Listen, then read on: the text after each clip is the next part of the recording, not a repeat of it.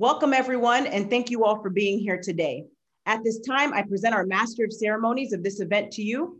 Welcome, Melanie Ake. She's the founder of Everyday Leaders, professional coaching and consulting, a certified John Maxwell team leadership coach, speaker, and trainer. And as a certified Why Institute agent, she helps others discover their own why. Welcome, Melanie Ake, and now I'll turn it over to you. Thank you so much, Gigi, and welcome everyone to the Leadership Conference. We are so excited that you are joining us today. Today is Saturday, May the 15th, and what a better day to talk about leadership. Most of us through COVID have been trying to experience many ways to invest in our personal development, and this is a great day for you to lean in and also connect to some of these speakers. Now, today's event, we will be opening with Juju Christopher. She's going to be performing for us with some beautiful music. Juju is known as the CEO of Biz Tuition. She's a spiritual guide, music artist, host of Mystical Entrepreneur Podcast. She speaks on the topics of business, intuition, and self-realization, guiding entrepreneurs and those on a higher path. Her sole purpose is to demonstrate the power of divine love within each one of us. It's our birthright. So Juju, thank you so much for having this music for us in this background. And then we will be opening with our next keynote speaker today, Rosie Paulson.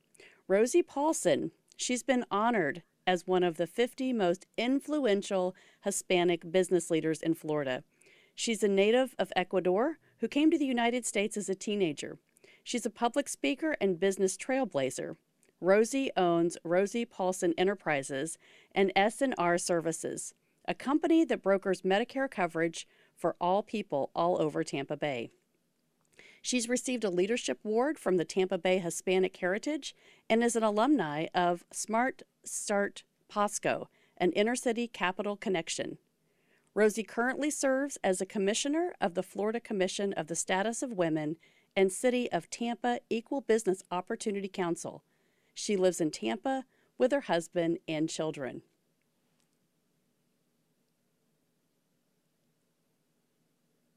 At this time, we will open with Juju.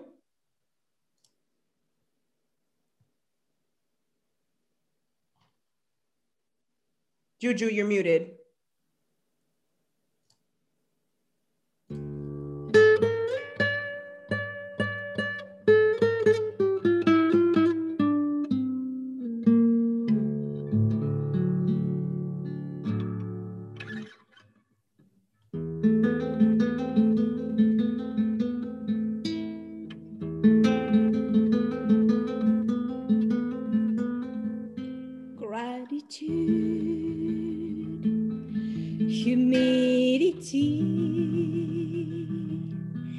Always seeking a search to be as we grow, as we become self-awareness is your throne to reach your full potential. We seek to reach your full potential. We seek. You teach, I learn. You learn, I teach. We become. You teach, I learn. I learn, you teach. We become. When you cut, I must bleed in your gaze. I also see we battle as one till victory is done. Entangled spirits under one sun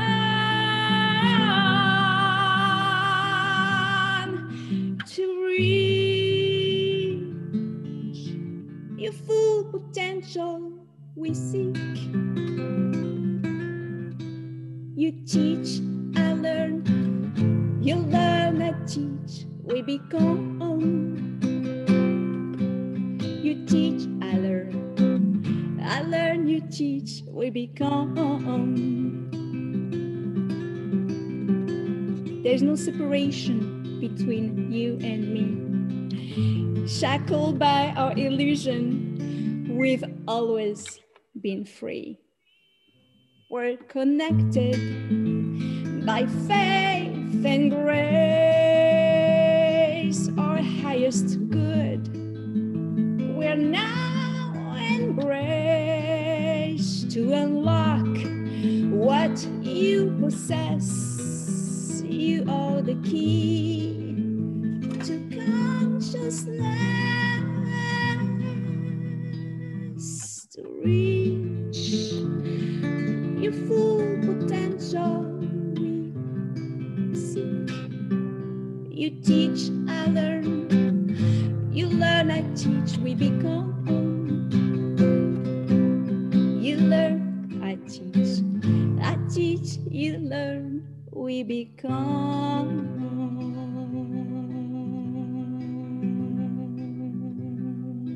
We become.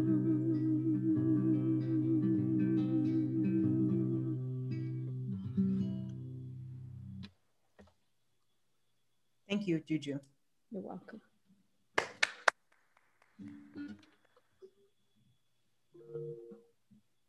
And now we'll move over to our keynote speaker, Rosie Paulson. Buenos dias, good morning. That was beautiful. This is a beautiful Saturday morning, and thank you for that amazing song. My name is Rosie Paulson, and I'm the owner of Rosie Paulson Enterprises and SNR Services. I am a commissioner, a public speaker, a Medicare insurance broker, and in 2020, I became a published author of the book, Ñeque, The Mindset to Get What You Want. My brand promise is knowledge, connection, success. There's two things I want to leave you with today in this wonderful time that we got to spend together. Each of us have ñeque or grit within each of us. And the second one is your ñeque is only as stronger as your purpose or your why.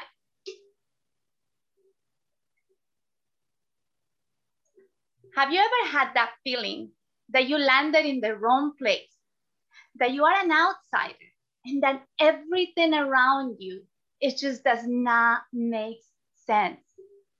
Many of us go through life thinking, this is the way it is. There's nothing I can do about it.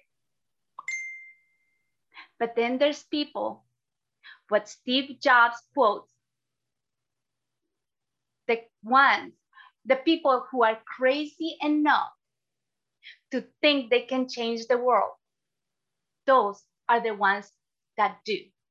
The people who are crazy enough to think they can change the world are those ones who do. In my native country of Ecuador 35 years ago, there were girls' sports and boys' sports. Football, known as soccer here in the United States, was a boys' sport. Have you ever felt there was something more in you? That what people told you you can achieve or accomplish, that box that everybody tried to put you. Have you ever felt you were good at something? Can you remember what that was? I was a great point guard as a basketball playing girls sport, catching, dribbling, and passing the ball with my hands. What was I have done since I joined my school team at 11 years old? I knew how to do that. My father started to coach a soccer team and immediately recruited me and my sister. Now, my sister was a great offensive player, but I was just a good basketball player, and dominating the ball with my legs was really not my strong suit. My father, in his wisdom, made me a goalie. Now, a goalie's job is to stop the other team from scoring the goal. And to me, catching that ball was a no-brainer. I've been doing it since 11 years old. But see, what my father did was frowned upon 35 years ago because soccer was not a girl's sport. So since I was little, I always have to argue and work my way into being into the team. But since also a goalie was such a coveted position, I also have to hone those skills and prove myself over and over to my friends. Now, one day I was 10 years old and I was ready to go into the soccer field and argue my way into leadership this team into my soccer goalie position. But what I saw was beautiful. What I saw next changed my world forever. All of the boys were playing with this blonde-headed, green-eyed girl. I said, they're all playing with a niña, with a girl? For a moment, I felt rejected and a little confused, but that's when I understood I was a die-hard optimistic. And I asked my friend Santiago why they were all playing with her with no regards, accepting her as one of her own and embracing her. And then Santiago said a key word. She's an American, he said. I immediately befriended her because I have to know what being an American was all about.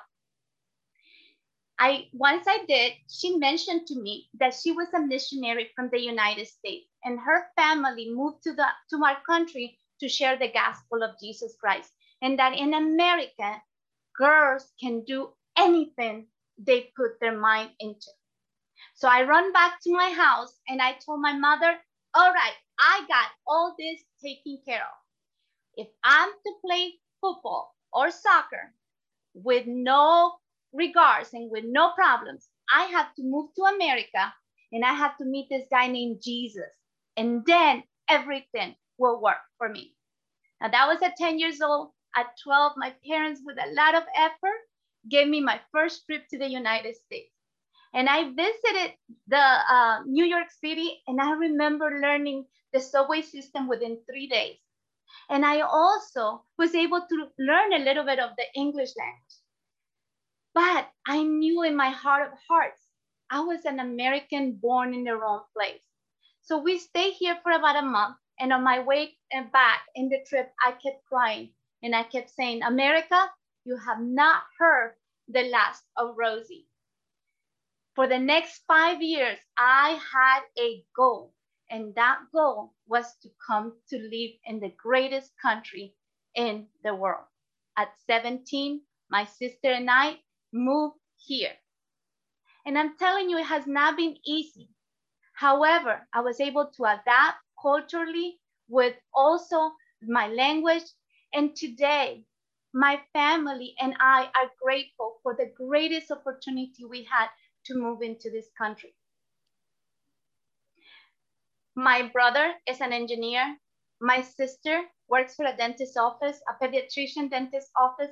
Both of my parents are retired teachers. We all are assets to society. And I am an entrepreneur. Since 2009, I have built not one, not two, but 3 thriving, successful, and profitable businesses. And now I teach others how to do the same. And that is because I have embraced what is called ñeque, which is a Quechua word that means grit and resilience. It's that inner strength that we all have because our purpose and our why is so strong. It's that strength that will get you going every single day and do it again.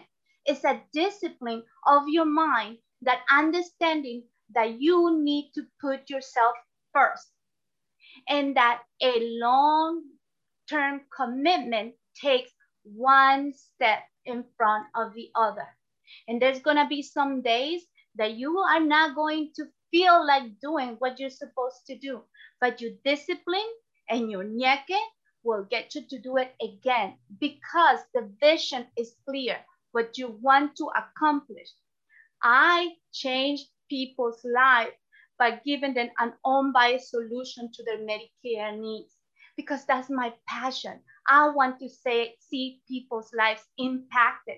So there's gonna be some days that I don't feel like getting out of the house. However, I know somebody needs my help, and that inner strength makes me get ready, get my keys, and get out the door. So my friends, you just have to embrace your purpose. Have you know what your purpose is? Clarity gives you power. If you do not know what your purpose is, many of these ladies today will teach you that. And as a leader, you need to start with that, because as a leader, your job is to inspire others to be the best that they can be. Your job is not to micromanage or to tell them what to do. It's just to be an inspirer. But in order to be an inspirer, you have to know what your purpose is, and your purpose has to be very strong. So when you find your purpose, you persist with your ñeque. You will persevere in whatever your goal is, and you will pivot into what your next step is. Now, pivot is a very common word after the pandemic, but when I wrote my book, that word was not as successful, as known as it is today. So my friends, today I encourage you to find your ñeque. If you're stuck doing something that you're not liking to do, I encourage you to pivot into a thriving, successful, and profitable life. Stay pure, stay positive, and stay inspired. This is Rosie Paulson from Tampa, Florida. Ciao. Thank you, Rosie. Thank you, Rosie. What an inspiration today. We're going to be hearing from so many speakers about leadership and why, finding your purpose. Very exciting. If you're just joining us today, grab your journals, because this is going to be an amazing day of leadership training. I wanted to take this time real quick to introduce our host for today, Gigi Sabat. She is an amazing leader. We have had so many of these conferences speaking into causes that are really part of our souls and help us. Gigi is a motivational keynote speaker, 2 times best-selling author, life coach, and first-generation Haitian American. She also has is the host of Walk With Me podcast, and her first book was called Walk With Me. She's JRQ TV and founder of Life Service Center of America, LLC, and is hosting us today. So thank you so much, Gigi, for the opportunity to be here together to really lean into our own leadership. Now, let's go to our speaker, Amber Lyons. Amber, you're joining us next here, and we appreciate you so much. You're the CEO and founder from Pain to Purpose, Incorporated, a nonprofit organization that provides domestic violence and teen dating violence awareness advocacy services within the community. From Pain to Purpose was originally birthed with a vision to aid and support domestic violence victims and children suffering in silence. It's become so much more. Your work now is community-based, with resources working in organizations, churches, businesses, governmental agencies, and schools to equip, empower, and encourage the community at large to pertain to critical community issues. You provide transformational speaking, workshops, seminars, Q&A panel discussions, mentorship, and various other services through partnerships and projects. Your topic today is passionately pursuing purpose amidst the pandemic. Thank you for joining us today. Thank you for having me. Good morning, everyone. Good morning, Gigi. Can you hear me? Yes, ma'am.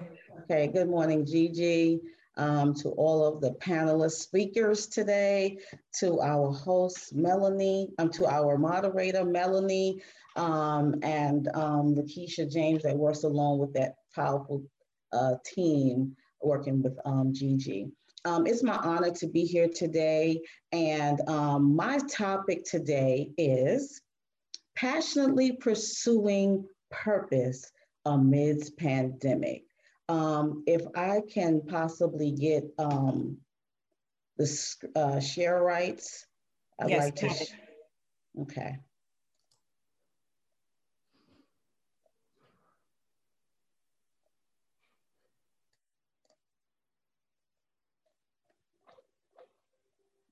Okay.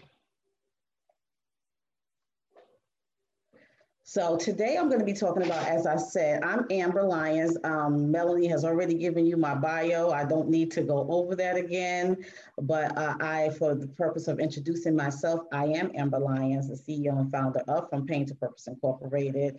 I am a proud member of the World Women's Conference and Award global organization under the leadership of our founder, Regine Sinakis. I serve as the global leader of the Young Leaders Club. And I also serve under the leadership of our Atlanta chapter, Lakeisha James.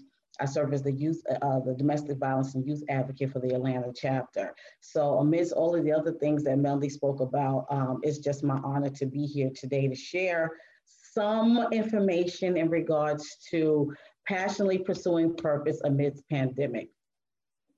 So we want to just share with you today, I'm going to skip all of that, pandemic.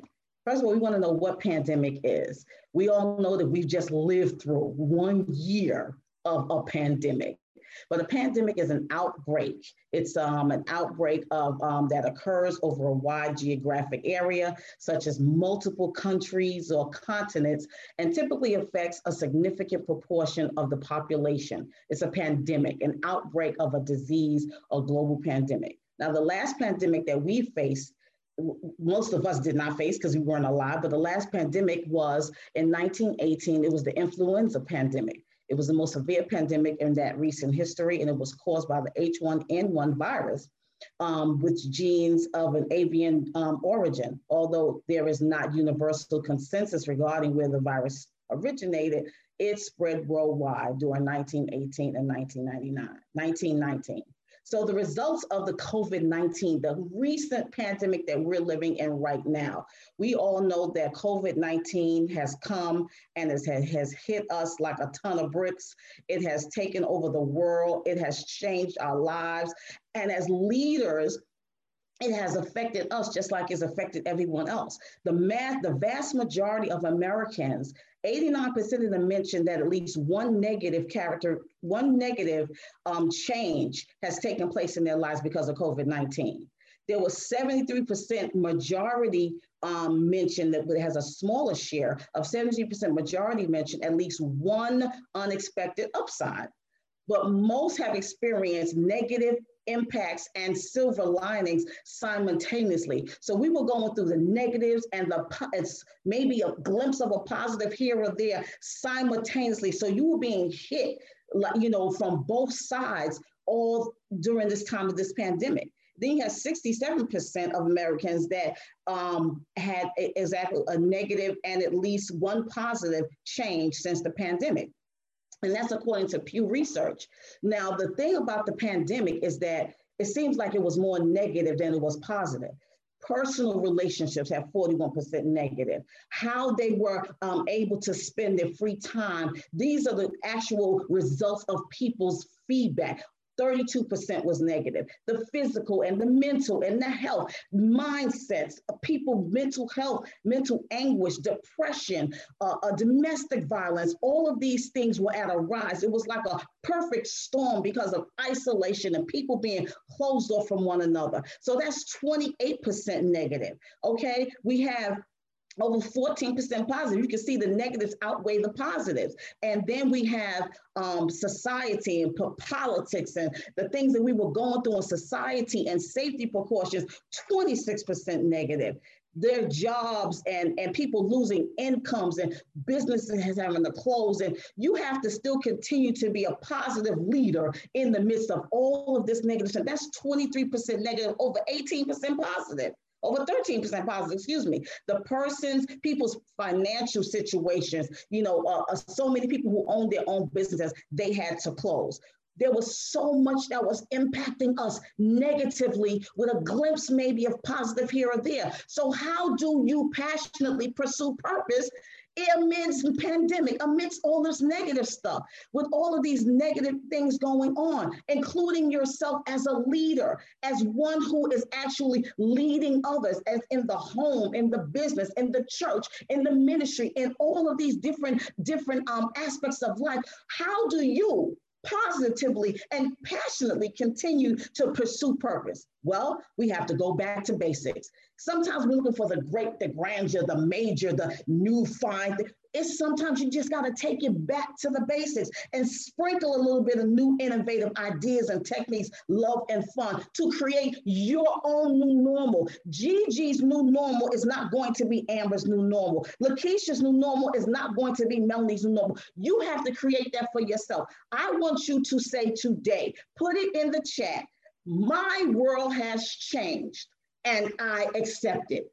Everybody, put it in the chat, all over Facebook. My world has changed and I accept it. You have to be able to accept that your world has changed. So how do we go back to basics? Remember your what, your where, your when, your why, and your how. We must remember. Remember what you were called. What you were called, assigned, anointed, and appointed to do. Remember where pre-pandemic, most of us were just local in our communities or maybe nationally, but now you're in a virtual world. You are a global, your reach, your impact, your influence, your territory has been enlarged greatly. How many of us prayed that prayer of Jabez? Lord, will thou not increase and enlarge my territory and let no harm come upon me? Well, 1 Chronicles 4:10 is here. You have in that space, in that time, your where has increased. It's been enlarged.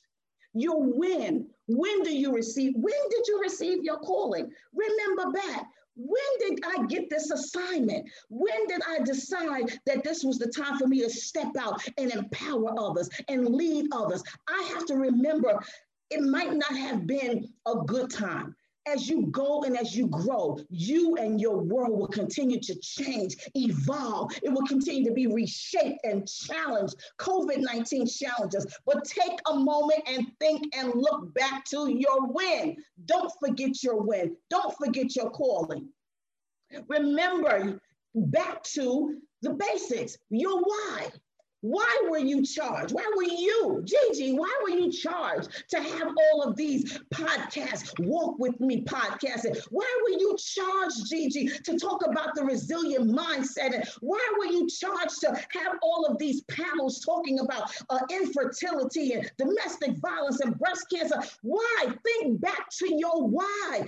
God gave you this assignment. The assignment is specific to you. We have a bunch of people doing the same thing, but no one has your anointing. No one has your passion. No one has your power because it belongs to you. And I just come to recharge you today. I come to have you remember back why we are passionately pursuing purpose amid pandemic. It may be your education, your past pain, your trauma, but most of all, your passion, your emotion, your intense driving or overmastering feeling of conviction, what it is that you're sharing with people. You're talking about youth and empowering them. That's what I love. My passion is to talk about domestic violence victims, to empower them, to educate them past their pain, to be able to help people transition from a place of pain to purpose so that they can know that they can live in their purpose. You were called to lead and empower others. This is not about you. You were on assignment. Remember your how.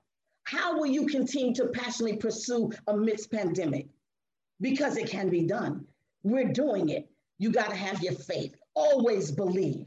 A higher source, your faith in God, whatever your belief system is, you must believe that something greater than you can bring you through. We've been a year into the COVID-19 pandemic, but guess what? We're still here. We believed in faith over fear. We believed that we were going to make it. Some didn't make it, but we're still here, and you're here for a purpose.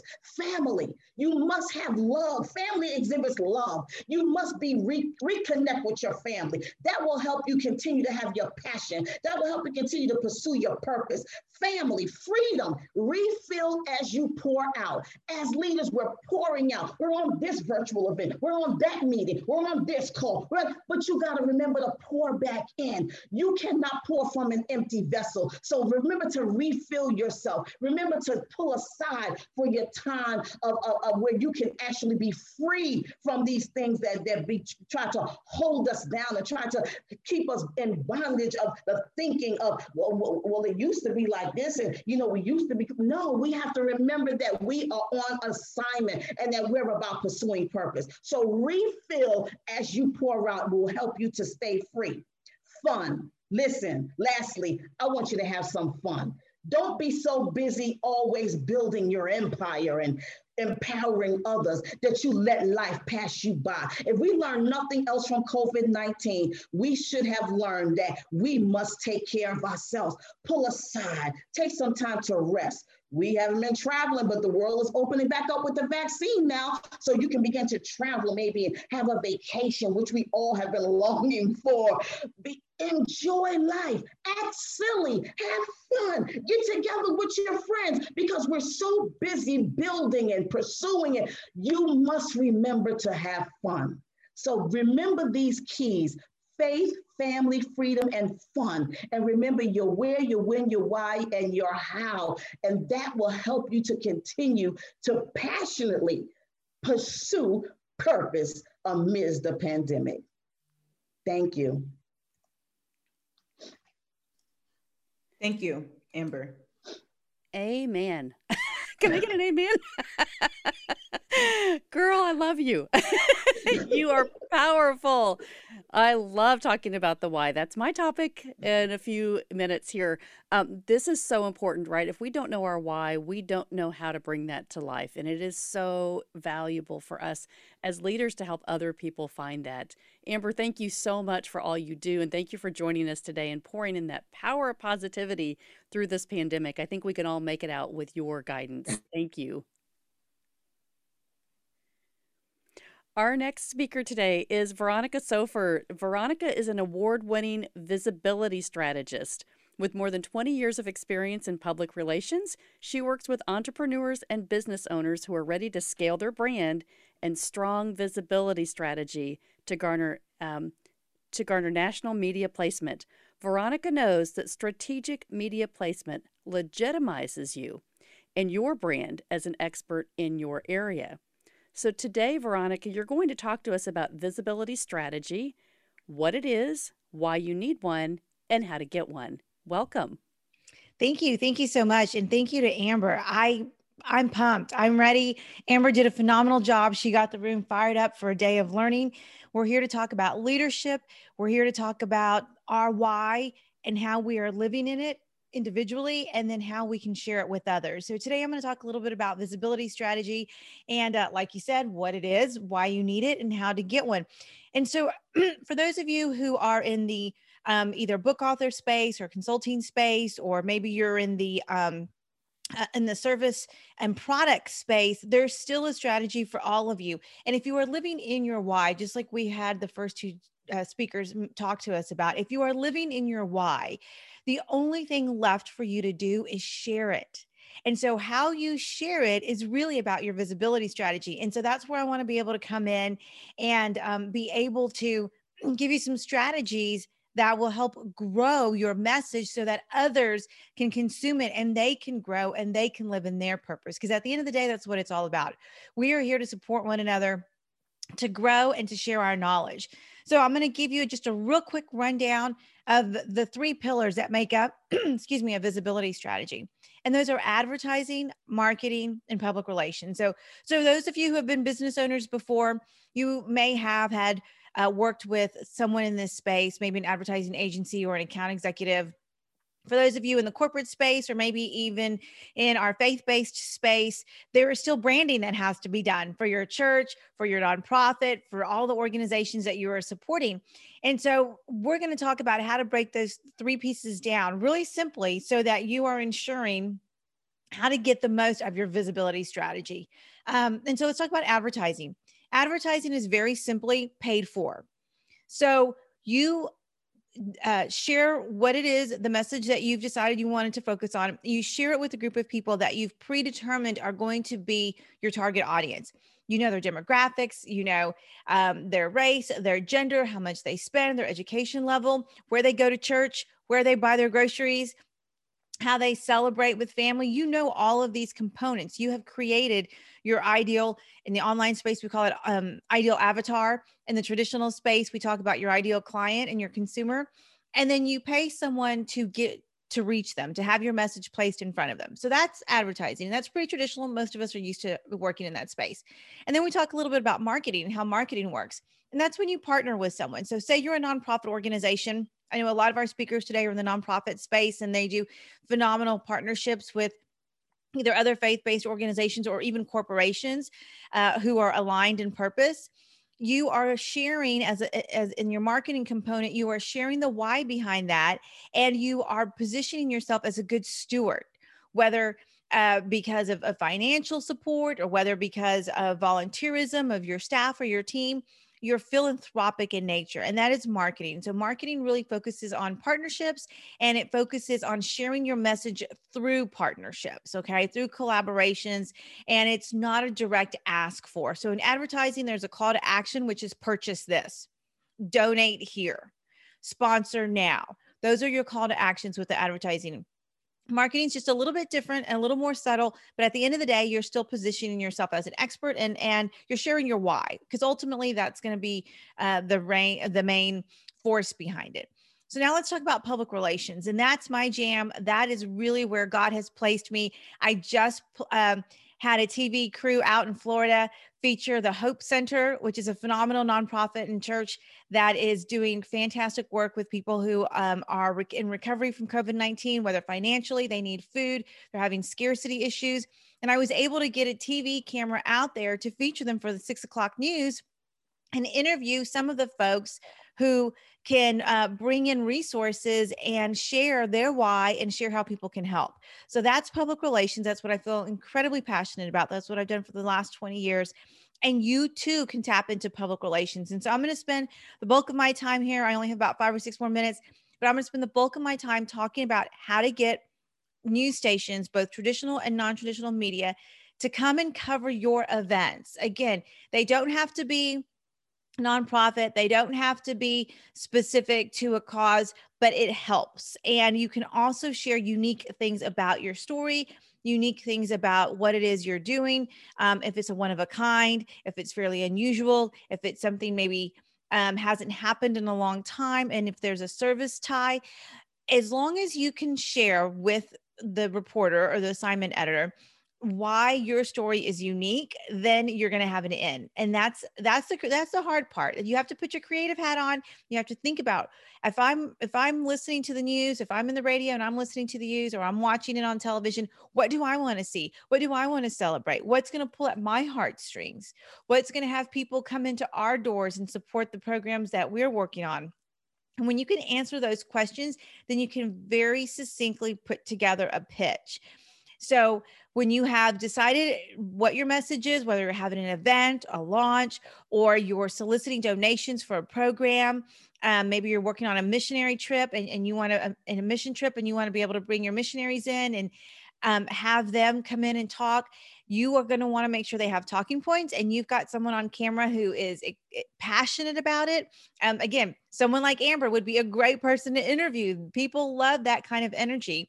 You're going to want to make sure that they've got their talking points and that they know the last thing they need to say is join us, come help us, support our cause, donate here, come learn more. Those are called your call to actions. And those are going to be essential because we want to be able to capitalize on the very small time that we've gotten in front of the news media. And then you're going to also want to follow up because they're going to ask you how people can get in touch with you. So you're going to want to make sure all your links are working. You'd be surprised how many times I have been interested in something that was featured on the news, and then I go to look it up and the website's not working or the link is broken. That's really, really frustrating for someone who feels called to go to move forward and put their energy into support. So you want to make sure when you are pitching to media that everything is there, everything is in place, and you are ready to have people take action. And then the other thing I want to talk about real quickly too is after that has aired, whether it's on television or maybe it's on radio, or maybe there was a newspaper article, make sure you're celebrating those recognitions. Make sure you're celebrating that. take a picture of it, take a screenshot, post it on social media, blast it to your listserv, everyone in your email list. And you want to say, thank you for NBC5 for coming out and featuring this great grand opening. You too can help this way. And you outline it. You're going to get leverage every time you share it. And then the other thing I'll tell you is don't overlook non-traditional media. This is a prime example of non-traditional media. We are all participating in the leadership conference. 3 or 4 years ago, this was not the norm. This is not how we engaged and we worked on in getting consuming our information. Podcasts have only been around, a dozen years or so. Before then, people didn't see the value, but now there's value. And podcasts are a great way to increase your visibility strategy, because not only do you get an opportunity to share your message, but the people listening are already halfway there. They have decided that the reason why they're going to listen to this podcast is because they trust the host. It's like going to someone's dinner party. You walk into a dinner party, you only know the host, but you're not afraid necessarily to meet everyone else, because you figure, well, if the host invited them, then they've got to be okay. So I'll just casually sit down and talk to someone.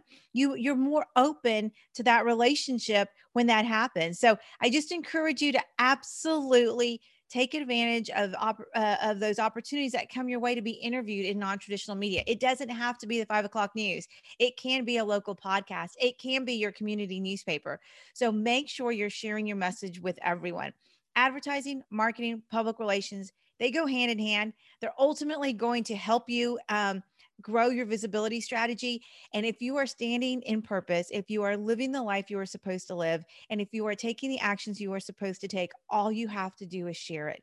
And so I encourage each of you to look at the projects that you're working on.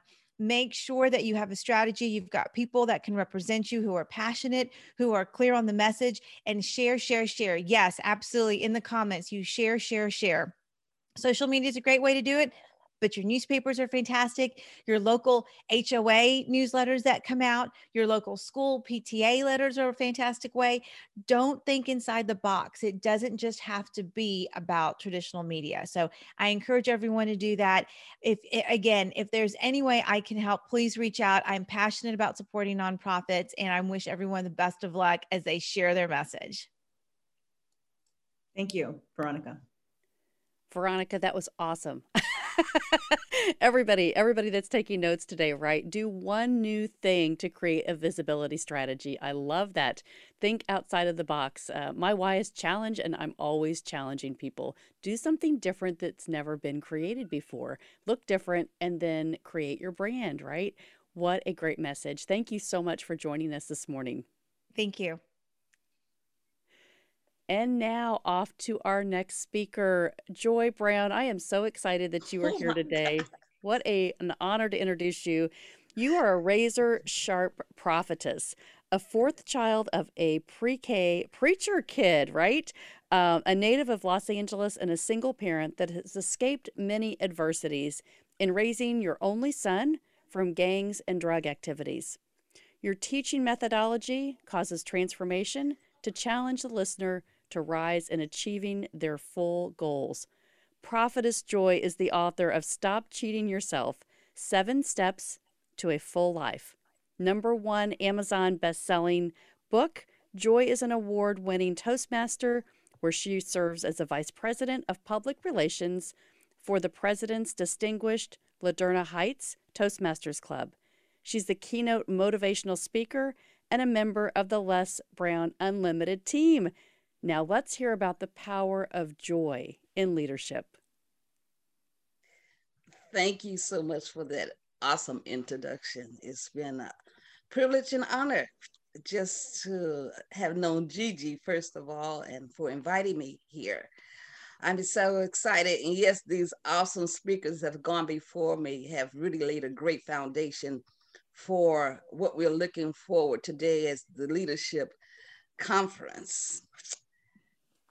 I am a woman that has not just a goal, but there's a calling on my life, just like it is on yours. Then the topic I chose, I'm gonna ask you a question first, and with a show of hands, Just raise your hand. How many of you really like being in power? You like having the power to say and to do things, to orchestrate your business. I am a person that grew up, as I said, as a PK. My dad and my mom raised 6 kids. I'm the 4th. I honestly believe I got lost in the shuffle because the first children that come forth, the excitement is of there. Sometimes is the money might be there. They have pictures to show who they are, personalities. Guess what? I didn't have that. And I asked my mom, what happened to my pictures? But coming from a very powerful family and a legendary of pastors, your life is almost divided. You have what we call the circular, and you have the spiritual side, and you have to find balance in whatever you do. Let's deal with the word power, because that's what we want to deal with. Anyone that's in leadership has already assumed a responsibility of power. Now, how you use that power makes a difference in your leadership and who follows you. I have a way of saying I'm not a person that will cuss you out. Now, there's a difference between cussing and cursing. I agree. I use the method of cursing, but I don't cuss nobody out. When I say I don't cuss you out, because in the past, I used to use words and select very words that I knew that either could cut you or take you to the place where I wanted you to understand. In the word of God, it says life and death is in the power of the tongue. So what you say and do as a leader could either take you to your destination with people following you and loving to follow you, or they could be following you and not enjoying the ride. So the power and the joy in leadership has to do with what is the type of leader. What is your leadership style that you know how people will follow you? I worked for a company maybe about 4 years ago. Very well-known company in Los Angeles, Black-owned business. And I came on as a protege just to basically help out. I know the leadership style I have. I know I enjoy people, but I also know that each style, you have to know the people that you're trying to lead to a destination. It's not about you. It's about how can I get the people that are following me to get to their destination. So you can't be selfish when you're in leadership. So I was working for this television production company, and we had what we call an investment, an IPO. If anybody knows what an IPO is, initial public offering. It allows a company to gain access and capital through others, investors, and you have to present your company. It is all public. I became very conscious about what I was doing and what I needed to do to get the revenue for the company that we have. And actually, in doing this, we became $1 million company. I'm saying this because I took on some responsibility of gathering and researching what is an IPO? Who am I targeting to get the money? What am I looking for to receive? And how can the people that I am targeting, how can they benefit from what I'm doing? But again, I believe, and we all know that the word of God teaches us about being a servant first in leadership. So I became a servant to this company. I do realize, and you should realize, whenever you're in progressing and pursuing leadership, there's certain criteria that you have to maintain or have in your own lifestyle in order for people not just want to follow you, but like the way that you are leading them. In the midst of this, I became the executive vice president. Now, what we do and don't realize, sometimes the qualities that we have, we are walking in that quality, but you may not have the title, because some people have the title, but they do not have the quality that matches up with the title. So what I did, I said, wow, executive vice president. I said, let me see what this is. So I went and I researched it to find out what are the responsibilities and what is expected of me in holding this title. Now, quote unquote, the title does not make you, you make the title. This company became very well known all over the world and receiving exactly what we had set out to do. If you Google the company, I'm not going to tell you who the company is because that's not really important, but I'm talking about leadership. But one thing I did realize, and I know my skills, I know when it comes to leadership, I bring joy. In order to have a happy team, you have to create an environment that they want to work with you in achieving the goals. You have to learn how to have leadership skills in order to narrow who you are and give the accolades to the people of the positions that you're trying to achieve your goals. Because if you achieve your goals, they will get on board with you. It's something about when you come into your office or you come into your business and you have the attitude of joy and of winning, that thing is contagious.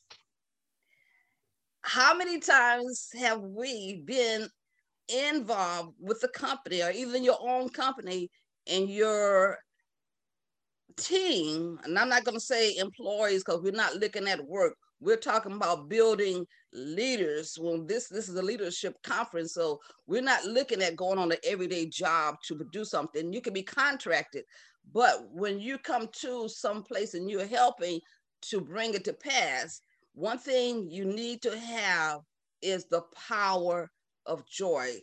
Please do not underestimate what joy brings into being a financially stable company. Because if you walk in the door and you are the CEO and you're not exhibiting the joy that you have of working with people, they will feel it. So after working with this company for a couple of years, I resumed my position because what I wanted to accomplish in this company, we did it, and we did it together. But guess what? You have to realize when you're working with people or even your own company, when you begin to exit that position and you see the progress of your company coming through, I am literally still on the payroll with the company as a consultant now because of the attitude and what I brought to the company. And that's what you have to understand. You're networking with people, whoever it is, even in your own business, in order to get them to work with you, you need to have an attitude of joy. An attitude of joy in leading in a conference, just like we have here, it means that this person who has put this conference together has had an attitude that brought others to make them want to work with you. Nobody wins by themselves. It's just not going to happen. And if you are, then just like Robert Kiyosaki says, you're not working as a business entrepreneur, you're working a job, because that means you're going to lose people that are coming on board with you. So you have to understand, in leadership, whoever you are, make sure that you're bringing on board with you people that you understand their leadership skills, first of all, because there's several leadership styles. Know the style of each person that you're bringing on your team so they can be productive and bringing on success for the whole hall of the conference or whatever you're putting on. I have had the privilege of working in ministry all my life because of my parents. So I've seen, and I had a great example. I have my own company, Joy in the House Ministry. And what I do know, I know when I get with somebody, whatever you asking me to do, I'm not going to try to do someone else's position, whatever you ask for me to do. I'm going to do what you ask me to do. Most people say stay in your lane, but I don't actually mean it staying in your lane, but know your goals, know the vision of the company, know the things that you have your strength in, and know that you do have weaknesses, but also know who you are, know your leadership skills, and I promise you, you will be successful in everything you do. You may have the plan, but God has a successful destiny for you, and he will not fail you. As he said, I never leave you, nor would I forsake you. Listen, I want you to do something today. I want you to go online, or you can Google me, or you can chat me and say, Joy, what is my leadership style? I have an assessment, and in about maybe in December, I'm going to have a goal to have a seminar, and it's going to be talking about what is my leadership style, so you can know what is your strengths and your weaknesses in leading people to their destination. Listen, the power of joy in leadership. Remember that you have the power, but in order to lead people to where they need to go, you need to present a right attitude and the joy of serving people. Thank you, Gigi. You have a good day. Bye-bye. Thank you, Joy. All right, everyone, get your joy out. That was really great. Thank you so much for sharing in your journey, and congratulations to everything that you're doing. Amazing woman of leadership. Our next panelist here for the last part of the first hour, Manira Zahabi, a great friend of mine. I am so excited that you're joining us today to teach. You are referred to as the niche navigator. You're an author, speaker, influencer, and entrepreneur from Chicagoland. Through your business, you've influenced many people to navigate their niche. You firmly believe that people have a niche, but are afraid to explore the deep, dark waters within themselves to take this voyage through the raging waters to find it. Your mission, Manira, is to integrate the concept of nicheology, businessology, and confidenceology. And now you're going to share the Eve principle. So thank you for joining us today. Thank you, Melanie, for such a wonderful introduction. Thank you, Gigi, for putting this wonderful conference together. And thank you, everybody, all my peers that went before me. I am so pumped up. You know, I love the fact that everybody's talking about their purpose, and that's just my segue to it. But I'm going to take you down to memory lane. I'm going to take you to a story. Think about a little girl in 1950s when she was the 20th child of 22 children to her parents. She was laying in bed, scarlet fever taking over her body. She was a premature baby and was told that she would never walk again without braces because she had polio several times. And she sat there in bed while her siblings massaged her legs. On her hand was an old newspaper article of people who were running for, in school, who were sprinters, who were just flying. Now, this girl could not walk. And if she did walk, she would have to have braces. But there was something inside of her that told her she's going to run.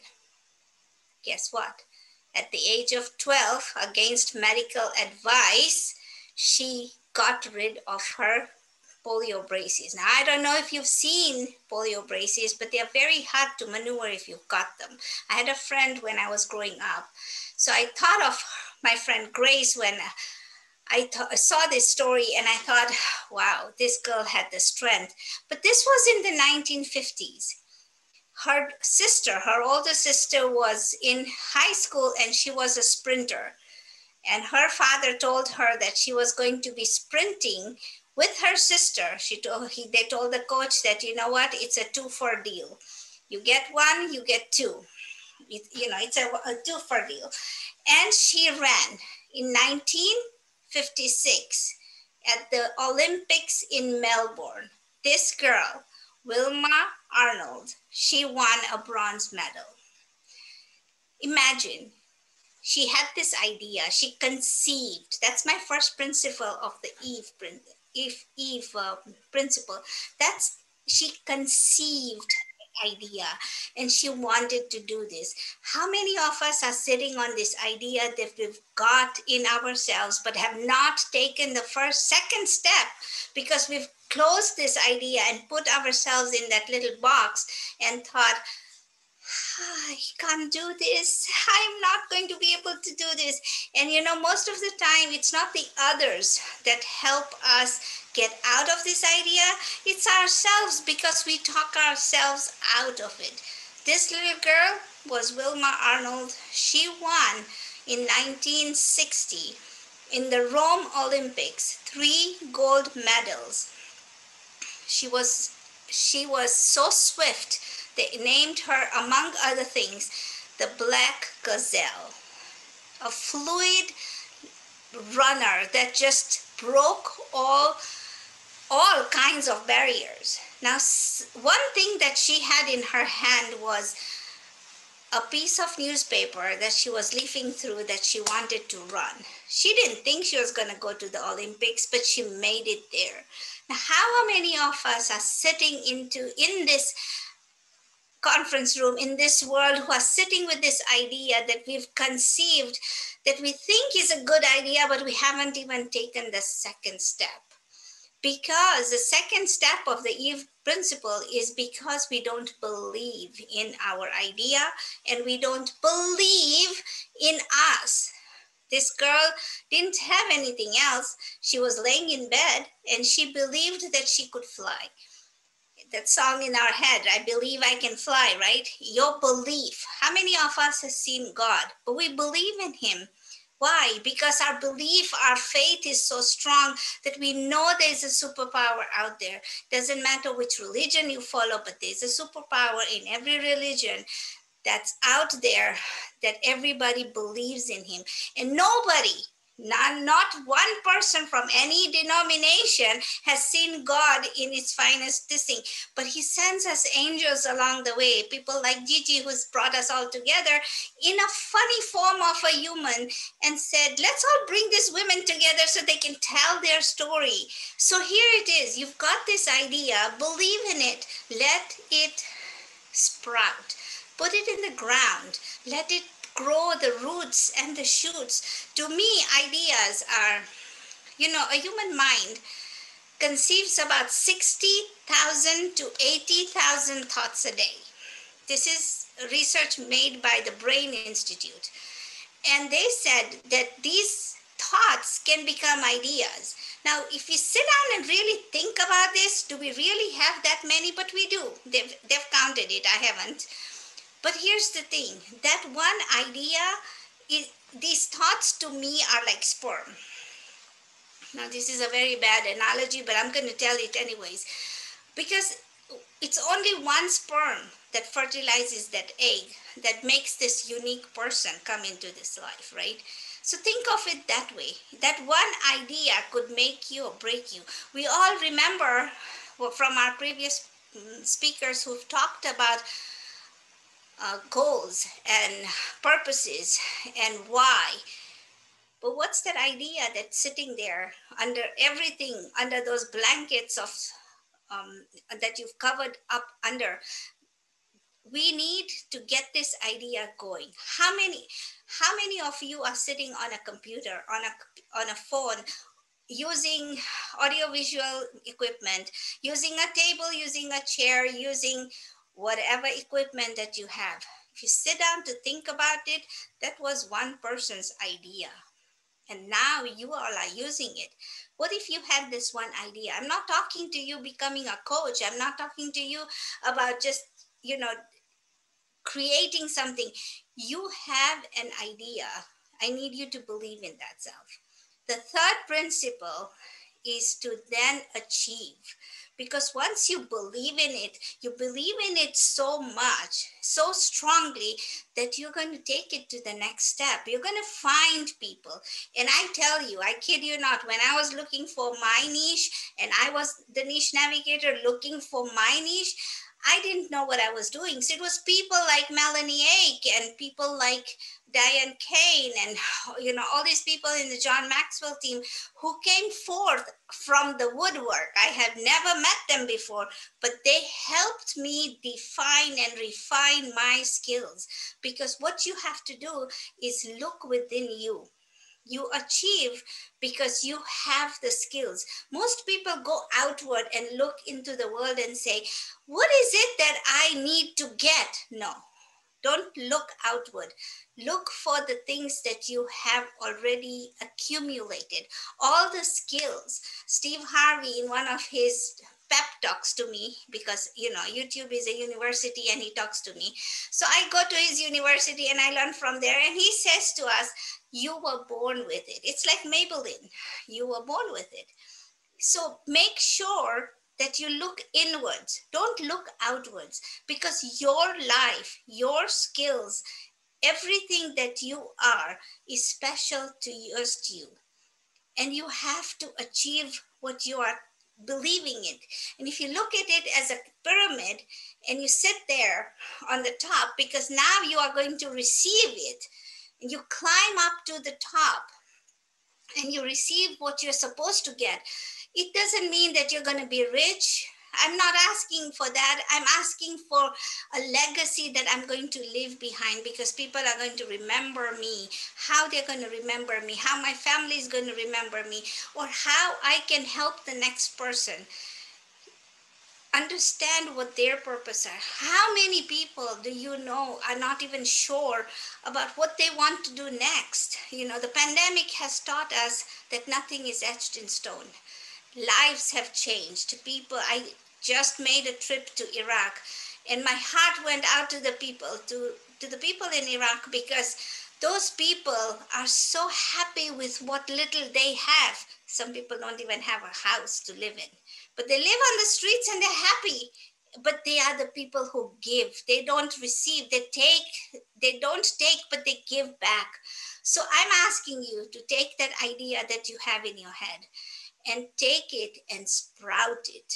Make sure that you nurture it, and make sure that this thing grows into something that you want to make it become. Because if you don't believe in it and you don't give it a chance, you're never going to receive it. And then we wonder, why isn't anything happening in my life? Well, because one, you didn't let it conceive, and two, you didn't believe in it. Those two principles are the foundation to anything that you do. And then once it starts growing, you're going to receive and then achieve the success that you're looking for. My friends, if you ever think that you're not good enough, let me leave you with one thing. Every time you think you're not good enough, just I live in Chicagoland, so I know this is not a good thing, but I'm going to tell you to do this anyway, because I do it once a week. Stand under a cold shower. 10 minutes later, you're going to be perfectly fine. After that cold water hits your back and you shriek a little, it's okay. It's not going to hurt you. But what's going to happen is 10 minutes later, you're going to be okay with the cold shower running through your body. And what happens? It's a good reminder for you to understand that nothing uncomfortable stays uncomfortable, and you get used to it. Just stand under the cold shower. Everybody has a shower here. Go stand under one, because I know you have the potential to figure this out. Thank you. Thank you, Manira. Thank you so much, Manira. Very encouraging of the Eve principle. We appreciate you so much, and all the things that you teach comes from your core values. Thank you. We'd like to transition. We're here at the first kind of break in our agenda, and Juju has agreed to play a little music for us over the next minute. So if you'd like to take a break, grab a glass of water. We'll be right back with the second part of our program.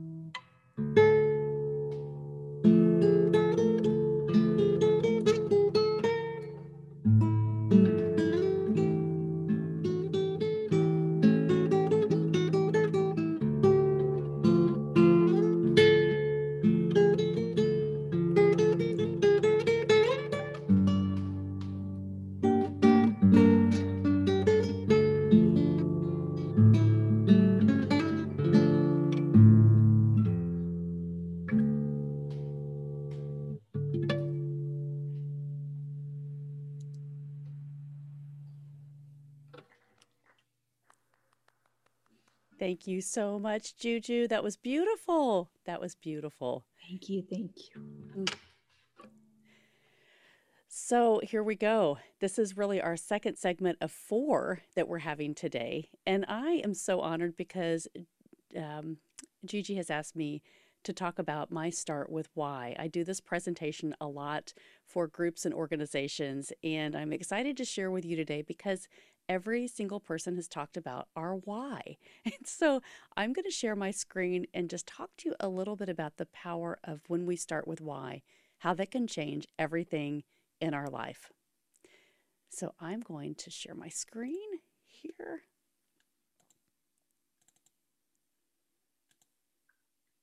Perfect. All right. So I am so excited to be with everybody today. I think it is so important that we start with our own why. Like many people have said, when you find it, how do you share it? How do you brand it? And then how do you communicate it to the world? And so, a little bit about my history. I am Melanie Ake, and I've been so honored to be a part of this because I think leadership is everything. And my leadership journey started when I was very young, and I was influenced by someone that is my mentor today, John Maxwell. John Maxwell was a part of my life from a very early age. And so many of you that know my story have heard this, but I think this is a great opportunity to share how much mentors mean in your life. And sometimes as I forget, I think it was Amber that said, when we go back and connect those dots, as I started to learn my why and my story, learned that John Maxwell's father, Melvin Maxwell, actually preached at my great-grandfather's tabernacle here in Indianapolis. So there's a very deep connection of my personal why and how when I really started to discover it, how I really understood and connected to that. My second mentor here I wanted to bring up, Simon Sinek.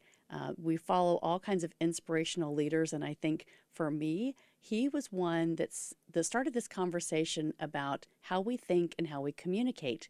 So like Veronica talked about in visibility, right? If you don't know how to communicate what is on your heart and your why, people won't really listen to you. They won't hear you. And so I think it's really important that I shared this with you this morning about my mentors and who has influenced me in my why. So on this next screen, I think, this is a great quote. We talk about it all the time. The two most important days of your life are the day that you were born and then the day you discover your why. So on many of these panels, we've been talking about people that are struggling with changes or transformation that they've gone through. The day that they recognize that their why is more important than their fear. They start to feed their faith instead of their fear. This is the day that you discover your why. It's so critical and it's so valuable to the success that you'll have in your life.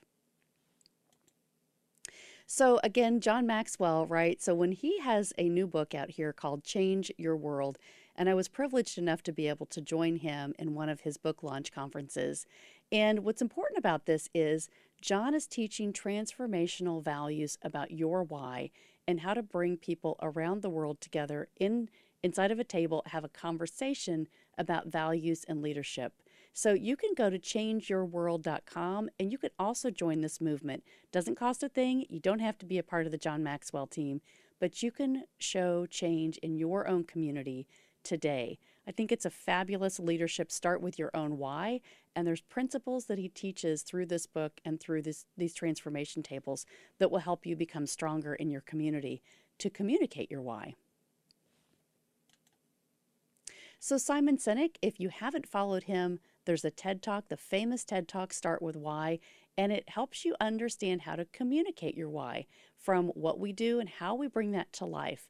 I encourage you to go and watch that. I won't share that today, but I really wanted to highlight it because it's one of the most popular TED Talks and really talks about communication. So just as Veronica talked about and Amber, go back and connect those dots, and then we can really show up in the world. So Gary Sanchez recently began an institute several years ago. He was doing research about Start With Why and finding your why. And he was working with Simon to develop an algorithm. So an algorithm, an assessment to help you discover your why. What they found were there were 9 threads of your personality that really define how you show up in the world. So many times we'll take assessments of character development, right? We take the DISC or these profiles and they tell us how we react to the world. But what they discovered is how it starts.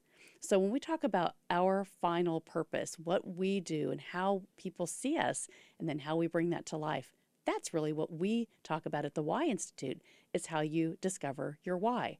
I refer to it as a purpose puzzle. When you put this together, you start making all of those other pieces fit in your life perfectly. So just a little bit more about the brain biology. When we think about how we communicate in rational and analytical thought, that comes from one part of the brain, And sometimes if this is the only way that we learn to communicate, it turns everybody else off. They're not responding in a way that they would to emotionally connect. So if we start to begin to learn the language to speak from the limbic part of the brain, then we can really step into connecting emotionally and getting people to get behind our causes. We get them to trust us, and we also start to have that consistent language that people respond to. So again, like I said, these are just brief personality assessments that you can take: Strength Finders, Kolbe, the Enneagram, and DISC. And these are ways that you respond to the world. Once you know your why, you show up. These are the ways that you can actually react to the world. And if you find these out, it can really help you with defining your purpose. So some of these things I'm going to talk about real quick. Finding out what it feels like if you have to let somebody down and you say no to someone. This is a why, a characteristic that is so important, because if you understand this, you can start to strategically create some timelines for yourself and understand how to create barriers and influence. And so one of these whys is called contribute, and it's because you really feel like you have to give 1,000% to the world to add value, and you don't want to let anybody down. I thought this was my why. It's not. I was really surprised. However, if you understand what your why is, again, you can communicate a lot bigger and make a bigger impact in the world. So like Simon Sinek says, people buy what you do. They don't buy what you do. They buy why you do it. So it's how you bring your why to life, just like Veronica and Amber have said. So people don't buy what you do. They buy why you do it. And what you do simply proves what you believe. Your actions, the consistency, builds your character. So the 9 whys here, you can be contribute, trust, make sense, better way, right way, challenge, mastery, clarify, or simplify. And these are simply the assessments that they have gone through this algorithmic process, over 50,000 interviews, and it's over 1,500 questions in a database. So like those other ones, it's about the order of how we communicate. And once we get that down, it can change our lives and make a huge impact in your life. Just like the alphabet, just like our numbers, right? If we dialed a phone number 1 digit differently, we would get someone else. So we want to remember it's really important to develop the right order of how we communicate to fuel our passion. My company is Everyday Leaders, and I teach the assessments, I teach your why, and I help you find your purpose so that you can develop a strategy to show up, create a better way to do things, and make a bigger impact in the world. And thank you so much for your time, and it's been an honor to be here today with all of you. Thank you, Melanie. You're welcome. And our next speaker, Michael D. Butler, hello and welcome. You're going to be teaching us so much. You are the CEO of Beyond Publishing, book publisher, global speaker, and media coach, and your topic is the Oracle. Thank you, Melanie. Your segment was just so exciting. I got so fired up today with everybody. It's always epic, and a big shout out to Gigi, because these conferences you host online, if anybody's never hosted an online conference, you really don't know how hard it is. There's a lot of moving parts, and you ladies just do an epic job. You make it look beautiful. Big shout out to Gigi, best-selling author of God First and Walk With Me, Les Brown endorsed, and she's just an epic leader. And just to see her step into her greatness, her purpose the last few years, from speaking in LA to speaking in Dallas to speaking everywhere, it's just been fun to watch her trajectory and God's favor on her life. So I applaud you, Gigi. You're doing awesome. I am speaking on the Oracle, and that sounds kind of weird, but let me tell you what. The Oracle is by definition, Wikipedia says an oracle is a person or agency considered to provide wise and insightful counsel or prophetic predictions. I like to say it like this. All kids are born geniuses. It takes an adult, it takes someone from the outside to deprogram a kid, because we're programmed with divine DNA the thumbprint of God. We have greatness on the inside of us, and we have amazing things programmed in us. All 4 of my sons, when they were in the womb, I would speak amazing and great things over them, from scriptures, from things that were in my heart for them, things that were in my wife's heart for them. We would speak those over my children when they were in the womb. And I think something happens to us at about 6 or 7 years old is we start accepting others' programming for us. But you know, I'm in Hollywood this week. We're working on some film projects for some of our book authors, and it's been very exciting because it doesn't matter what others have said to you. I love what Joy said, and I had written down the same scripture from Proverbs, that life and death are in the power of the tongue, and those that love it will enjoy its benefits. So what we need to do is reprogram ourselves from the inside out. And it's amazing to me that when you read the scriptures and you look at the life of Jesus, even though all these prophecies were spoken over him, he came to earth as a baby. He didn't automatically know what he was supposed to do, but it says he found out who he was by reading the scriptures. And that's how we find out who we are. We see ourselves in the scriptures. It occurred to him, oh, the Messiah will be born in Bethlehem. Wait a minute, I was born in Bethlehem. And all of a sudden, all these prophecies started intersecting and making sense. And the Holy Spirit quickened it to him, and he realized, And, you know, he's 12 years old, and his parents, you know, travel out of town, and they leave him back at the synagogue, and he's asking questions. He's asking questions about himself, and he's seeing himself in the scriptures, and that's who we are. So as long as we continue to speak the programming, to speak the words, what does leadership look like in our business? I would say it's every day and every week we're speaking our core values to our team. That's what it looks like.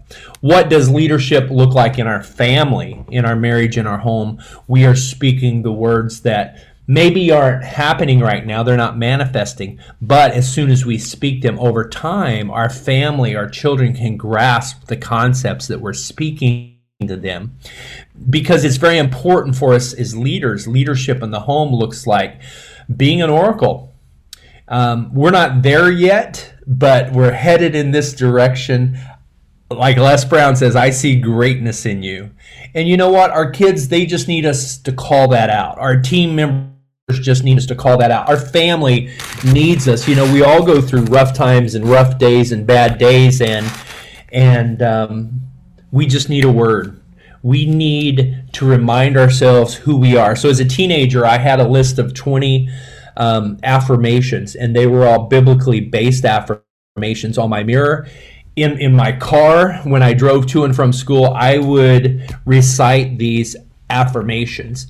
And when you start doing positive affirmations, and it's very important you do them out loud, that you hear yourself say them. Just like when I started in sales in college, my leadership would say, on your way to the sales call, because I did door-to-door sales.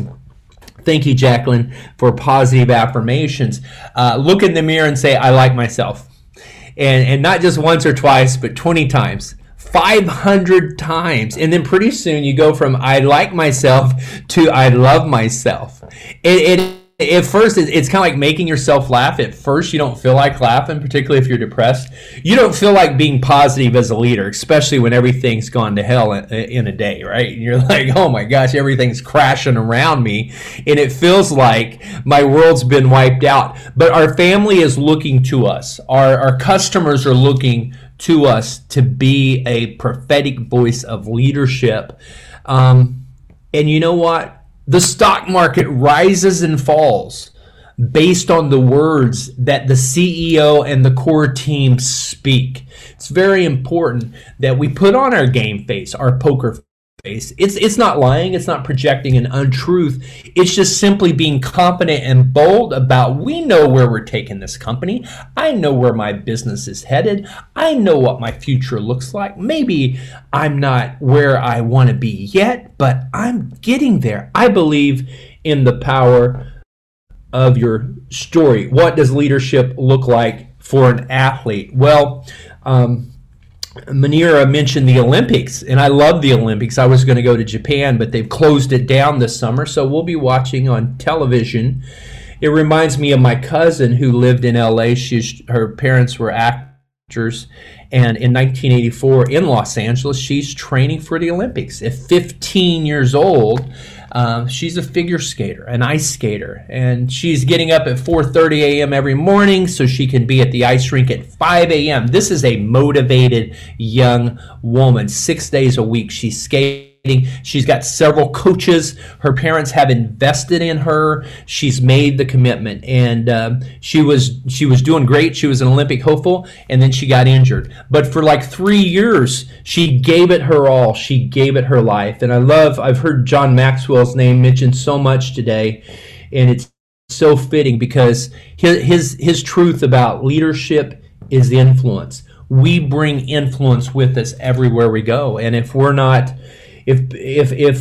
influencing people, we're not truly walking in leadership. So what does leadership looks like? It's bringing your wife breakfast in bed.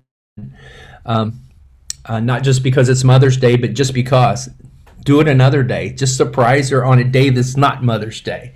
That's leadership. It's making someone's day. It's thinking about their love language and planning ahead.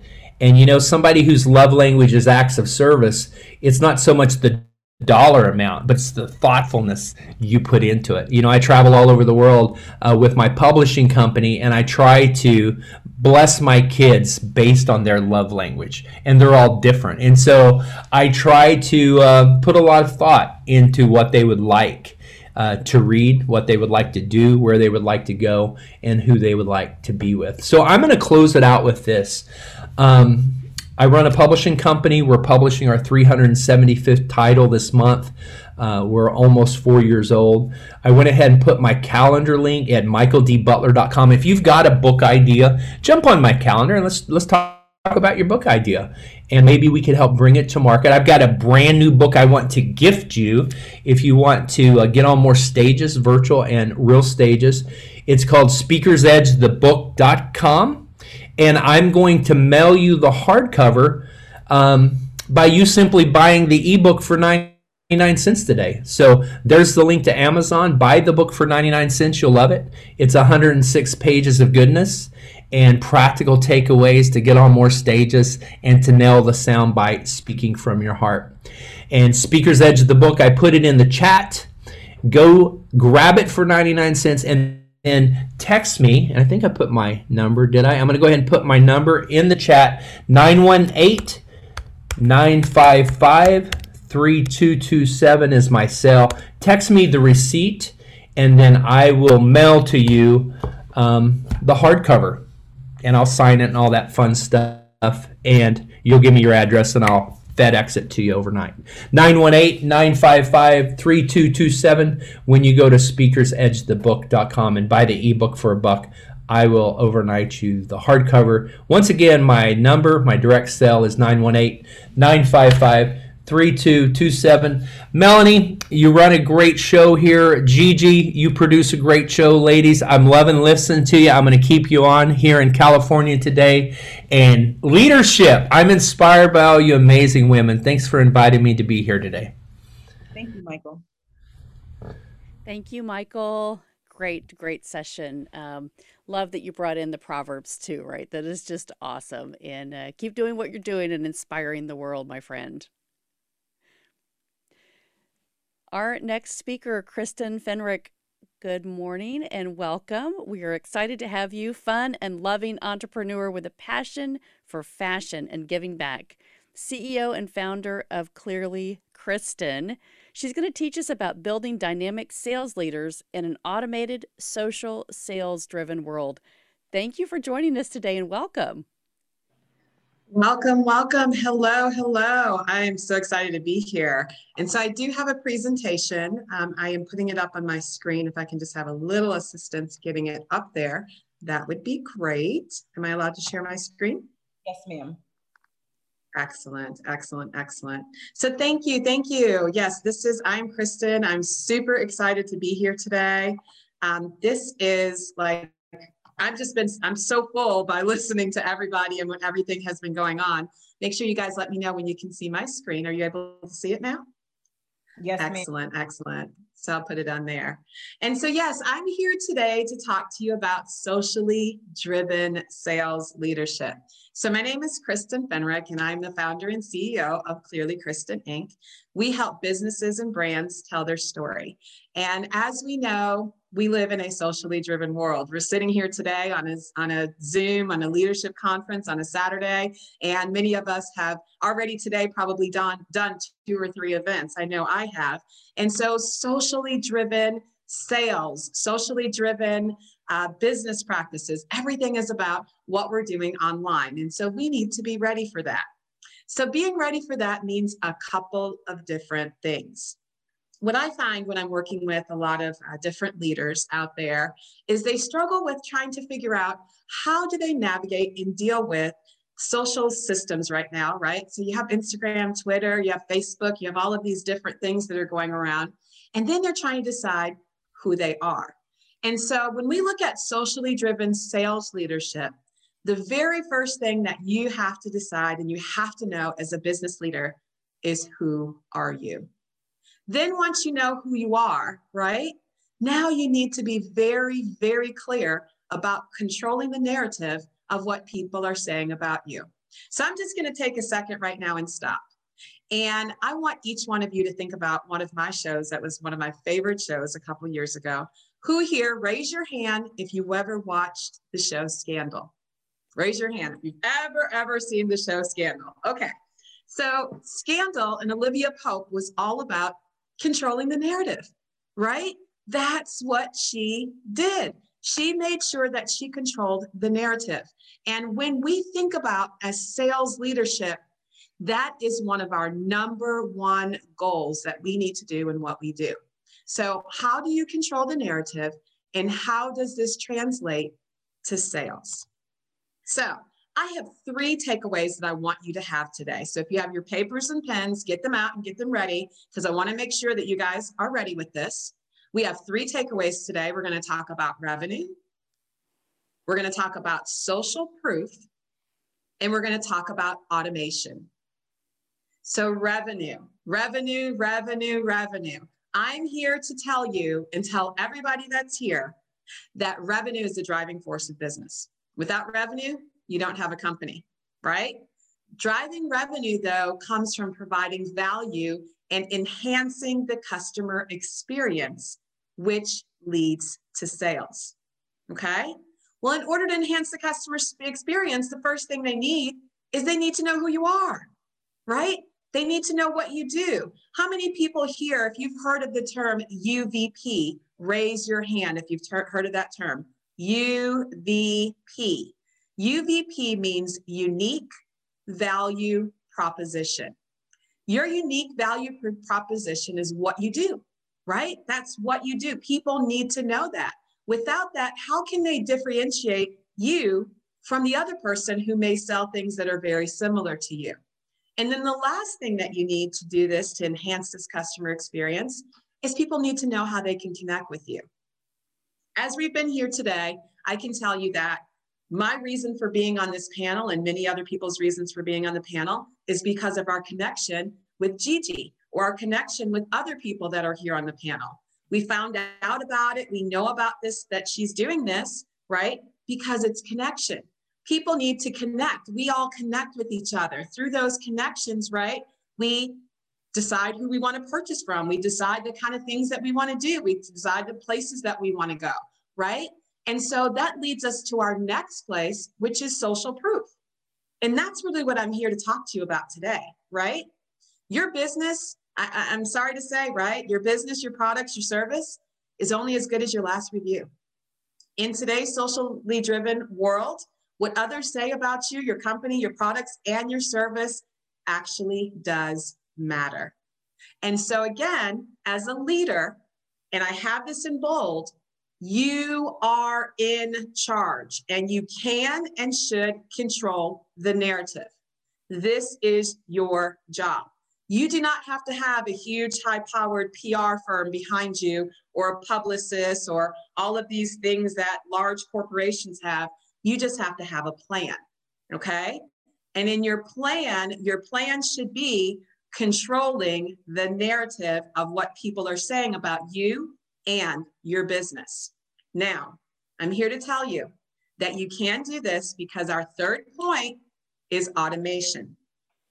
Automation is king and queen, right? There are so many tools available today to automate your business, automate your message, right? So let's go back. I want to start back at the beginning, and I want to just pedal back a little bit. So who here has an Instagram account? If you have an Instagram account, put it in the chat. Yes, yes, yes. Okay, wonderful. I'm here to tell you that today I have almost 20,000 followers on Instagram. The day that I was told you need to go on Instagram, I cried. When I tell you I cried like huge crocodile tears, like, ah, no, because I couldn't just even thinking the idea of managing another social media platform just gave me literal hives. And what I can tell you though, is going through that process of going onto Instagram, beginning to tell my story. I have had so many iterations of my Instagram account, meaning that the way that I started it back 5 years ago is not the way my Instagram looks today.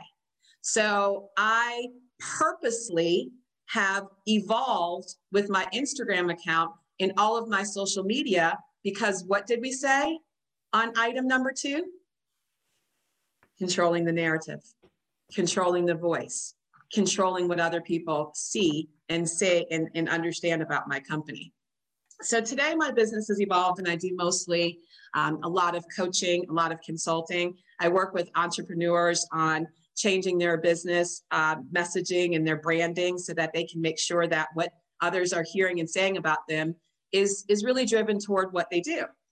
And so this quote here is a quote that really resonates with me and my business, right? You're only as good as your word, and your word is only as good as your actions, right? So when I'm out there online, and we call it out there in those digital streets, right? When I'm out there in those digital streets, I need to make sure that my actions are aligned with my message, my brand. When you Google me, you Google my company, right? I control what comes up. It's very important to do that, because in business, there's 2 huge guiding principles to any company and any brand: your mission and vision statement and your brand promise, okay? Your mission and vision statement, and I know sometimes we think about this, and especially whether you're in the nonprofit world, whether you're in the for-profit world, whether you're in ministry, whether you're a personal brand, whether it's anything, you still have to have a mission and vision. Once you've developed that mission and vision, right, your social footprint should reflect the mission and vision of your company. They can't be 2 different things. You can't be saying how much of a philanthropist you are and your company does this and that, and you search your company out and there's no press on anything that you give, that you've been a part of, right? It's got to match. Your mission and vision statement should match what people are seeing when they Google you, when they're Googling your company, when they are, going out to social media. It should all reflect this. So first thing you have to do is develop a vision and mission statement if you haven't, and then use that as a guiding principle so that it aligns with who you are, what you do, and your brand and your business. The next thing is, once you've established that mission and vision, you need to be able to translate that into your brand promise, okay? Your brand promise, and we talked earlier about unique value proposition. And I'm utilizing these terms because it's very important in business to understand these terms. It's very important to understand your unique value proposition. It's very important to understand mission and vision and your brand promise. Because when you begin to talk to, I think we were speaking, there was another young lady who came on earlier who talked about an IPO that she was involved in, right? It's important to understand this lingo. As a leader, you have to begin to understand the language of business. And so these are things that, as you're establishing your company, your brand promise, again, should be reflected in everything you do.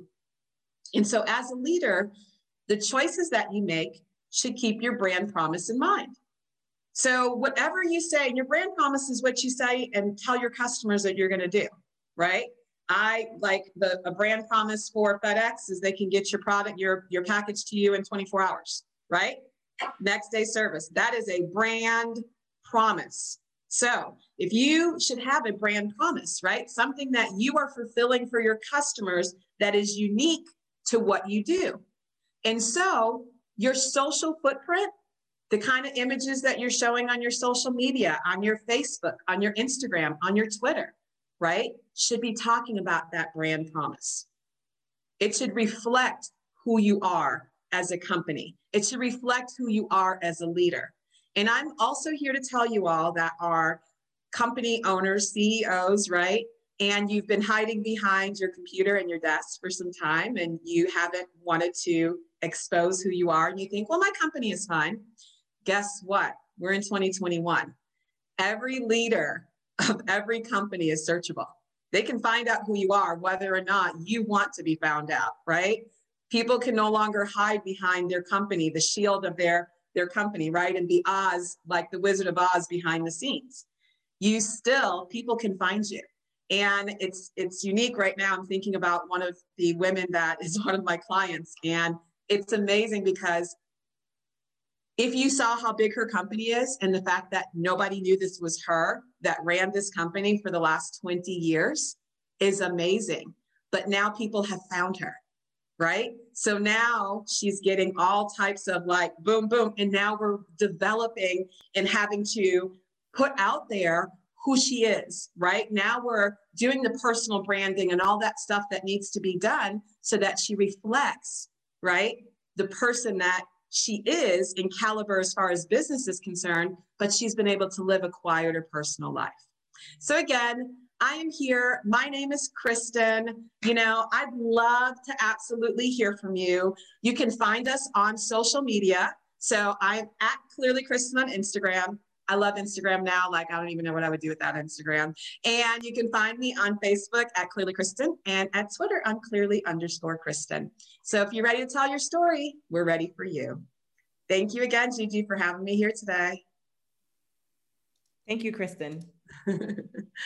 Thank you, Kristen, for getting clear. I love that. It's so true, right? Sometimes our messaging gets lost, and so helping us create that brand that people will respond to. This has been so great. I hope all of you as attendees have out your booklets and your journals and you're writing all of this down, and you can go back and rewatch this. These are amazing speakers today. Our next guest and speaker is Maria Angelova. I am so excited to have you share your story. You are of Rebellious International, which is the mind-body coach, founder and CEO of Rebellious International, a lifestyle and wellness company.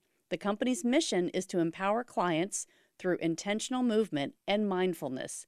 The goal is to uncover one's authentic and best self so you can live a purposeful, calmer, and more productive life. Today, your topic is, what does self-care have to do with leadership? That is right. And I'm so excited to be here with all of you because I have definitely found my why.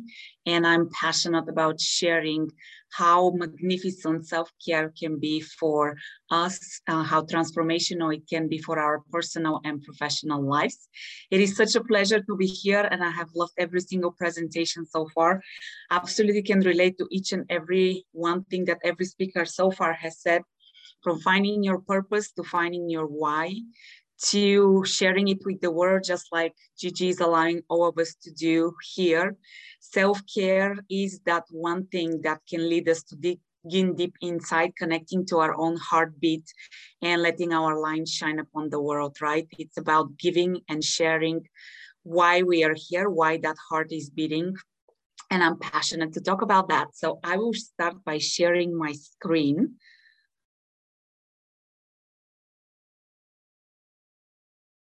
Can you see my screen? Yeah, okay. Yes. So the first question that I would like to ask you is, anybody here who wishes they had a couple of extra hours a day, or maybe 2 of you, so that you can get everything done? The one and first thing that people, when I start talking about self-care, says, I don't have time for self-care. How do I find time for self-care? And my firm belief is that once we discover something that makes us feel good, that gives us energy, that makes us be more productive during the day, then that one thing is not something that we have to do. It is something that we want to do, right? So I will start by sharing a story of a girl who was very successful and superwoman by societal standards. She wrapped up her BBA and MBA in finance with highest honors. She was a pride for parents, family, teachers, bosses. She moved up successfully the corporate ladder. She was that go-to family, friend, relative that could get anything done at any time of the day. And she was a serious perfectionist, control freak, overachiever, multitasker. And because all of these things had served her well, she thought that was the way to live.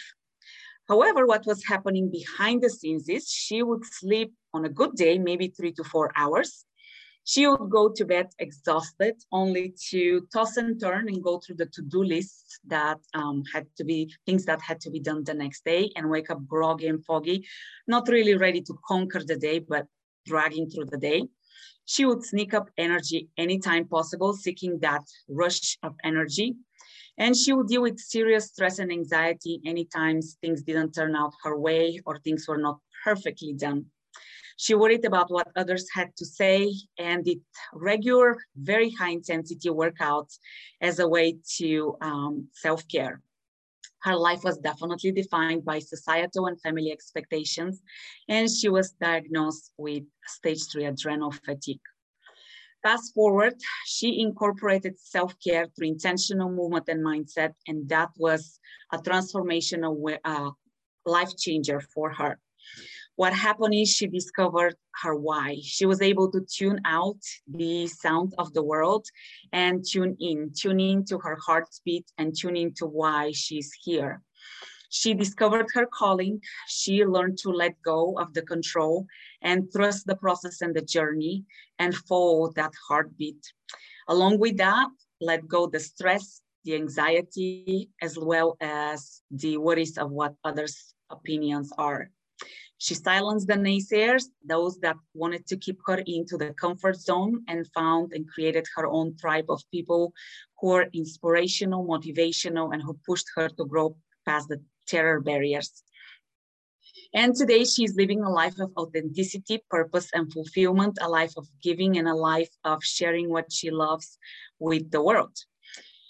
And that person, my friends, is me. The picture on the left is my picture as a finance director, and the picture on the right, hopefully it's the same on your screen, is the picture of me as an entrepreneur.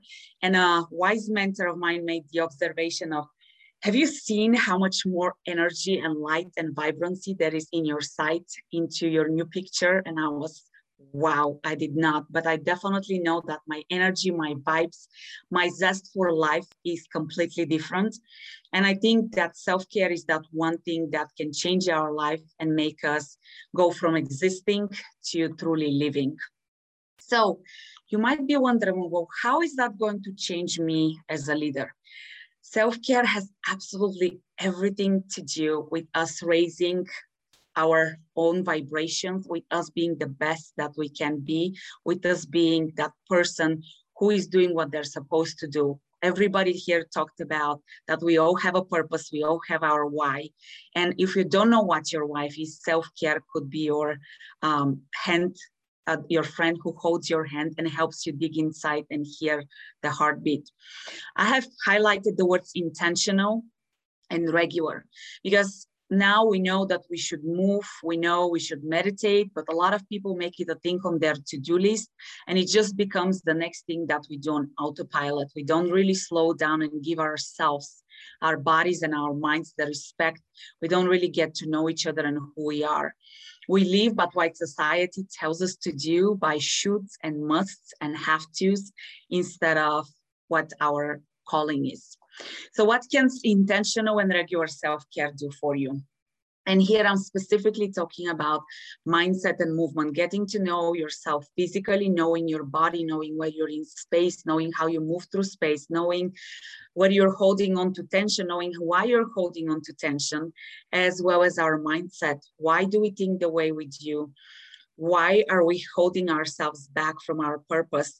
Moniro talked about, we have those ideas. Why do we not execute on them? What are our beliefs that hold us back from being who we want to be? Who we know when we start thinking about that one idea fires us up. We smile, we get excited, and yet we stay into our comfort zone. So knowing who we are, knowing where we come from, Michael talked about the first 7 years when all kids are born geniuses, and then society tones us down and tells us, you should do this or you should not do this so that you can fit into society standards, right? Self-care allows us to unleash our authenticity. It allows us to lead from the heart. It also allows us to elevate our thinking, because then we can relate not only to ourselves, but also to others. When we can understand our behavior, our thoughts, our beliefs, where we are aware and conscious of that, we can create so much deeper connections with others, because we have so much more empathy and compassion for others as well. Stronger relationships, stronger ties, surrounded by people who are living with purpose. Self-care also grounds us, it calms us, and it makes us more responsive. Have you ever been stressed out and gotten aware of how reactive you become to even the smallest things that don't turn your way? There is the difference in living a life in being in a responsive state versus reactive state. Self-care will undoubtedly increase your focus, your creativity, innovation, and productivity. When we're living on autopilot, when our mind is spinning nonstop, when we're exhausted, when we're not nourished well, when our body is achy and stiff, we cannot be creative. We are scattered. We are the squirrel brain, right? Jumping from one thing to the other without being able to accomplish anything well. And undoubtedly, self-care will help you improve your bottom line, but also your personal and professional results. It will help you show up better in the world, whether it is as a leader, as an entrepreneur, as a corporate employee, as a parent, as a friend, as a son, as a daughter, brother, sister. It will help you be a better person in all aspects, because you will be real, you will be calmer, grounded, and you will respond to life. It would also, as I mentioned before, help you attract like-minded people, right? All of us are here because all of us share something in the way that we think, and that's that all of us are heart-minded individuals driven by a purpose, willing to share our gifts with the world. And at the bottom, which I think is one of the most important things, which unfortunately we do not appreciate until it cracks, that's our health, right? Self-care will keep us healthy, and being proactively healthy is a lot cheaper and a lot better than dealing with illness. A few gentle reminders. These are some of my favorite statements that I share with clients. As I already mentioned, proactive self-care is much cheaper than illness. It is so much more expensive to deal with pain. We're unproductive, we're distracted, we're uncomfortable, and chronic conditions. Hospital visits, very expensive. More than 70% of doctor visits are related to stress. I would like for you to remember that your body is an expression of you physically, mentally, emotionally, and spiritually. So when we do self-care, we have to nourish each one of these compartments. Your time, energy, body, and life are precious. Treat them as such. You set the tone for how people treat you. Set up boundaries. I think it was Melanie that talked about boundaries, right? We have to learn to say no, and in the beginning that can be very uncomfortable. Make yourself a priority. It is very uncomfortable in the beginning, but the more you do it, the more you self-respect, the more people will respect you. Somebody said that you cannot overflow from an empty cup. I believe it was Amber. Absolutely not. You will dig until that cup is empty, and that's when disease, when problems start appearing. You cannot have that vibrancy and that inspirational magnetic energy if your cup is empty. The next one, super important. Beliefs. Our beliefs lead to our thoughts lead to our feelings lead to action, or for that matter, lack of actions. And our actions lead to our results. So if our results, whether it's in personal or professional life, are not where we want them to be, We need to go back and dig into the beliefs, which is our awareness kicks in. And last but not least, self-care and self-investment are a reflection of your self-worth. So I encourage you today to investigate, do you take care of yourself? And if you do, great, what can you do even better? And if you don't, why not? What are the things in your life that you're tolerating because you don't think you're worth it, living a life of purpose and fulfillment? I wrap up with encouraging you that you want to find for self-care, don't you? Don't you want to thrive and live a life of fulfillment? It is a great pleasure to be with you, all of you here. Pleasure meeting some new people. Gigi, you're amazing. I have such a heart and appreciation for women who empower others to lead a fulfilling and purposeful life. Thank you for getting us all together. And thanks for everybody watching. If I can be of assistance to any of you or just to create a simple connection, please do make sure to reach out. Thanks, everybody. Thank you, Maria. Thank you so much, Maria. What a great presentation. Remembering that self-care is so critical to us and we forget about that sometimes. So what a great reminder. We appreciate your presentation today.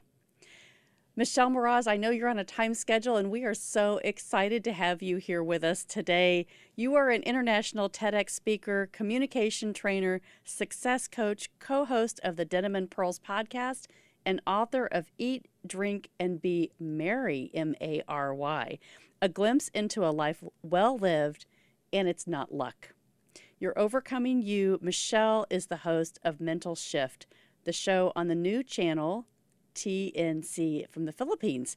Today, we're going to listen to Michelle's great presentation on the law of resiliency. Are you an egg, a carrot, or a coffee? Welcome, Michelle. Thank you for having me. Well, I love the quote Maya Angelou.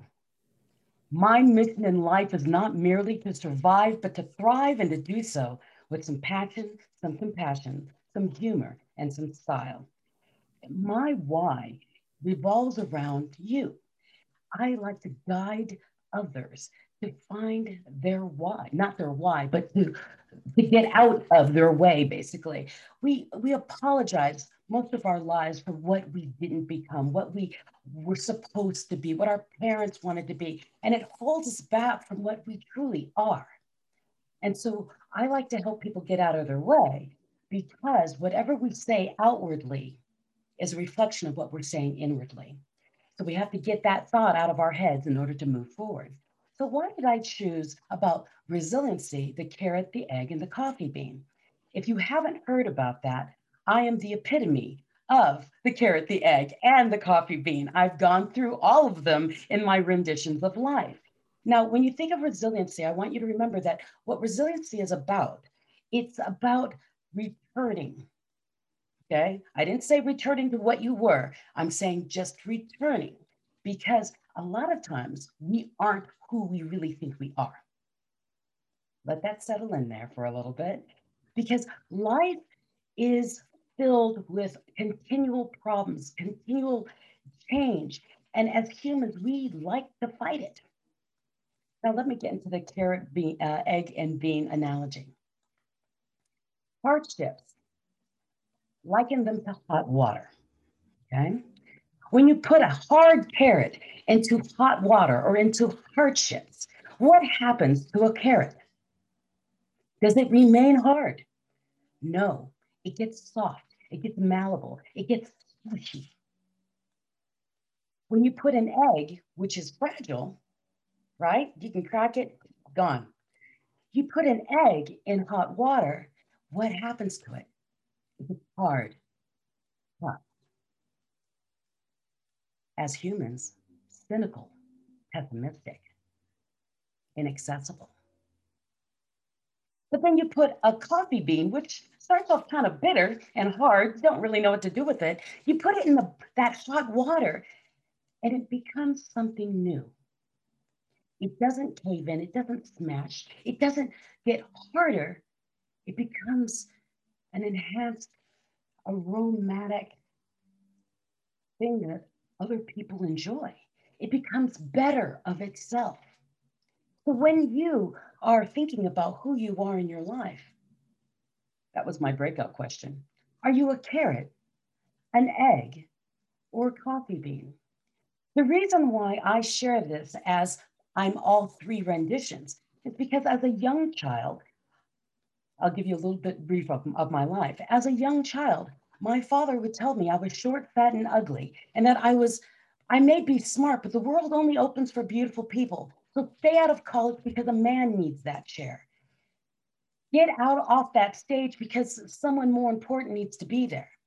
So I became the carrot as that child. He put me in a situation where I thought I wasn't good enough. I was inadequate, and therefore I wasn't worthy of living. At 7 years old, I tried to commit suicide.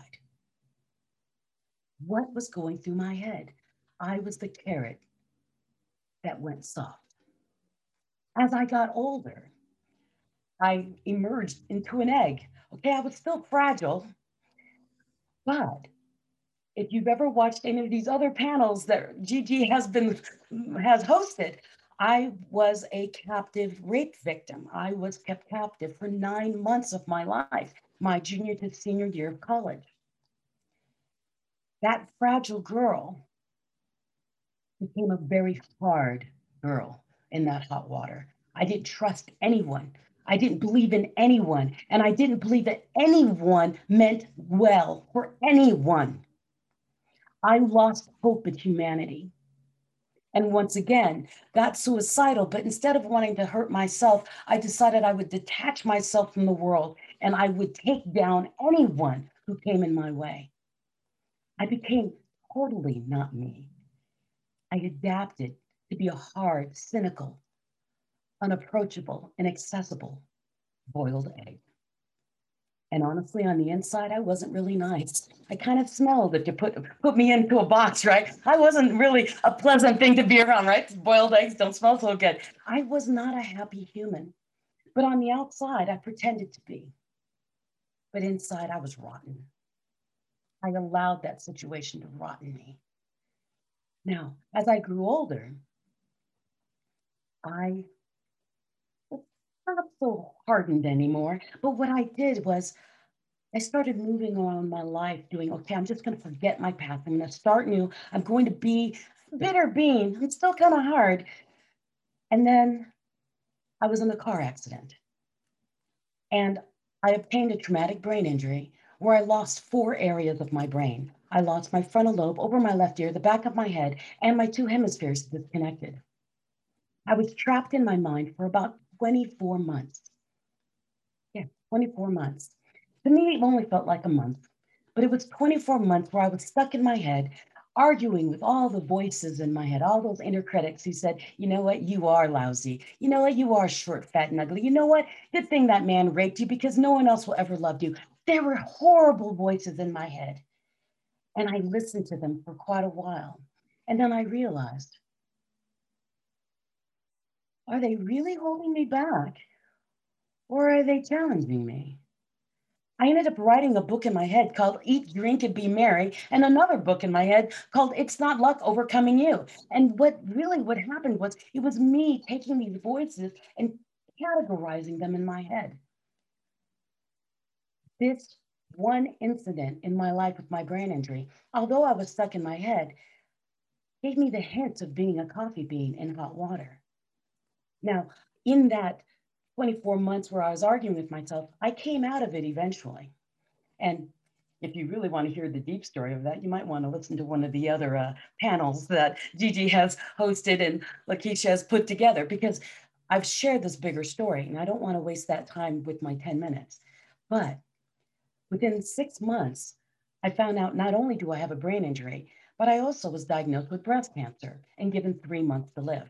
So not only was this coffee bean in boiling water, they put me on high alert and then microwaved me on top of that. So what I learned about being that carrot to the egg to the bean was that instead of reverting to the carrot and becoming soft and giving up, or going and becoming that egg and getting hard and hating everything around me, I became the bean and said, you know what? This trouble, this pain, that I'm going through, I will come back, I will bounce. I will be the resilient human I need to be, because if God wants me to go through all this, he must want me to share it. And I cannot share it if I'm a carrot. I cannot share it if I'm an egg. But if I'm a coffee bean, I could put this aroma out to the world and be able to share my lessons learned. So we have a choice when it comes to adversity. We can either be the catalyst of change and embrace it, or we can be the carrot and smash down, or the egg and get smelly and no one wants to be around you. So what I want to encourage all of you is with the law of resiliency. You could probably see my face if you look up in the dictionary of all the things I've come back from. But if there is a resiliency in your bones and you say, no, it isn't, I'm going to give you one more quick analogy. For those of you who do not relate to the carrot, egg, and bean, can you relate to the rubber band? My idea of life is that we are all given a rubber band. We are the rubber band. And so many times we are stretched and we're pulled and we're stretched and we're pulled and we're like, I can't stretch anymore. Michelle, you're wrong. I broke. I don't know. You're a rubber band. Guess what? Rubber bands can be tied back together. And in that tie, it becomes a stronger point in that band.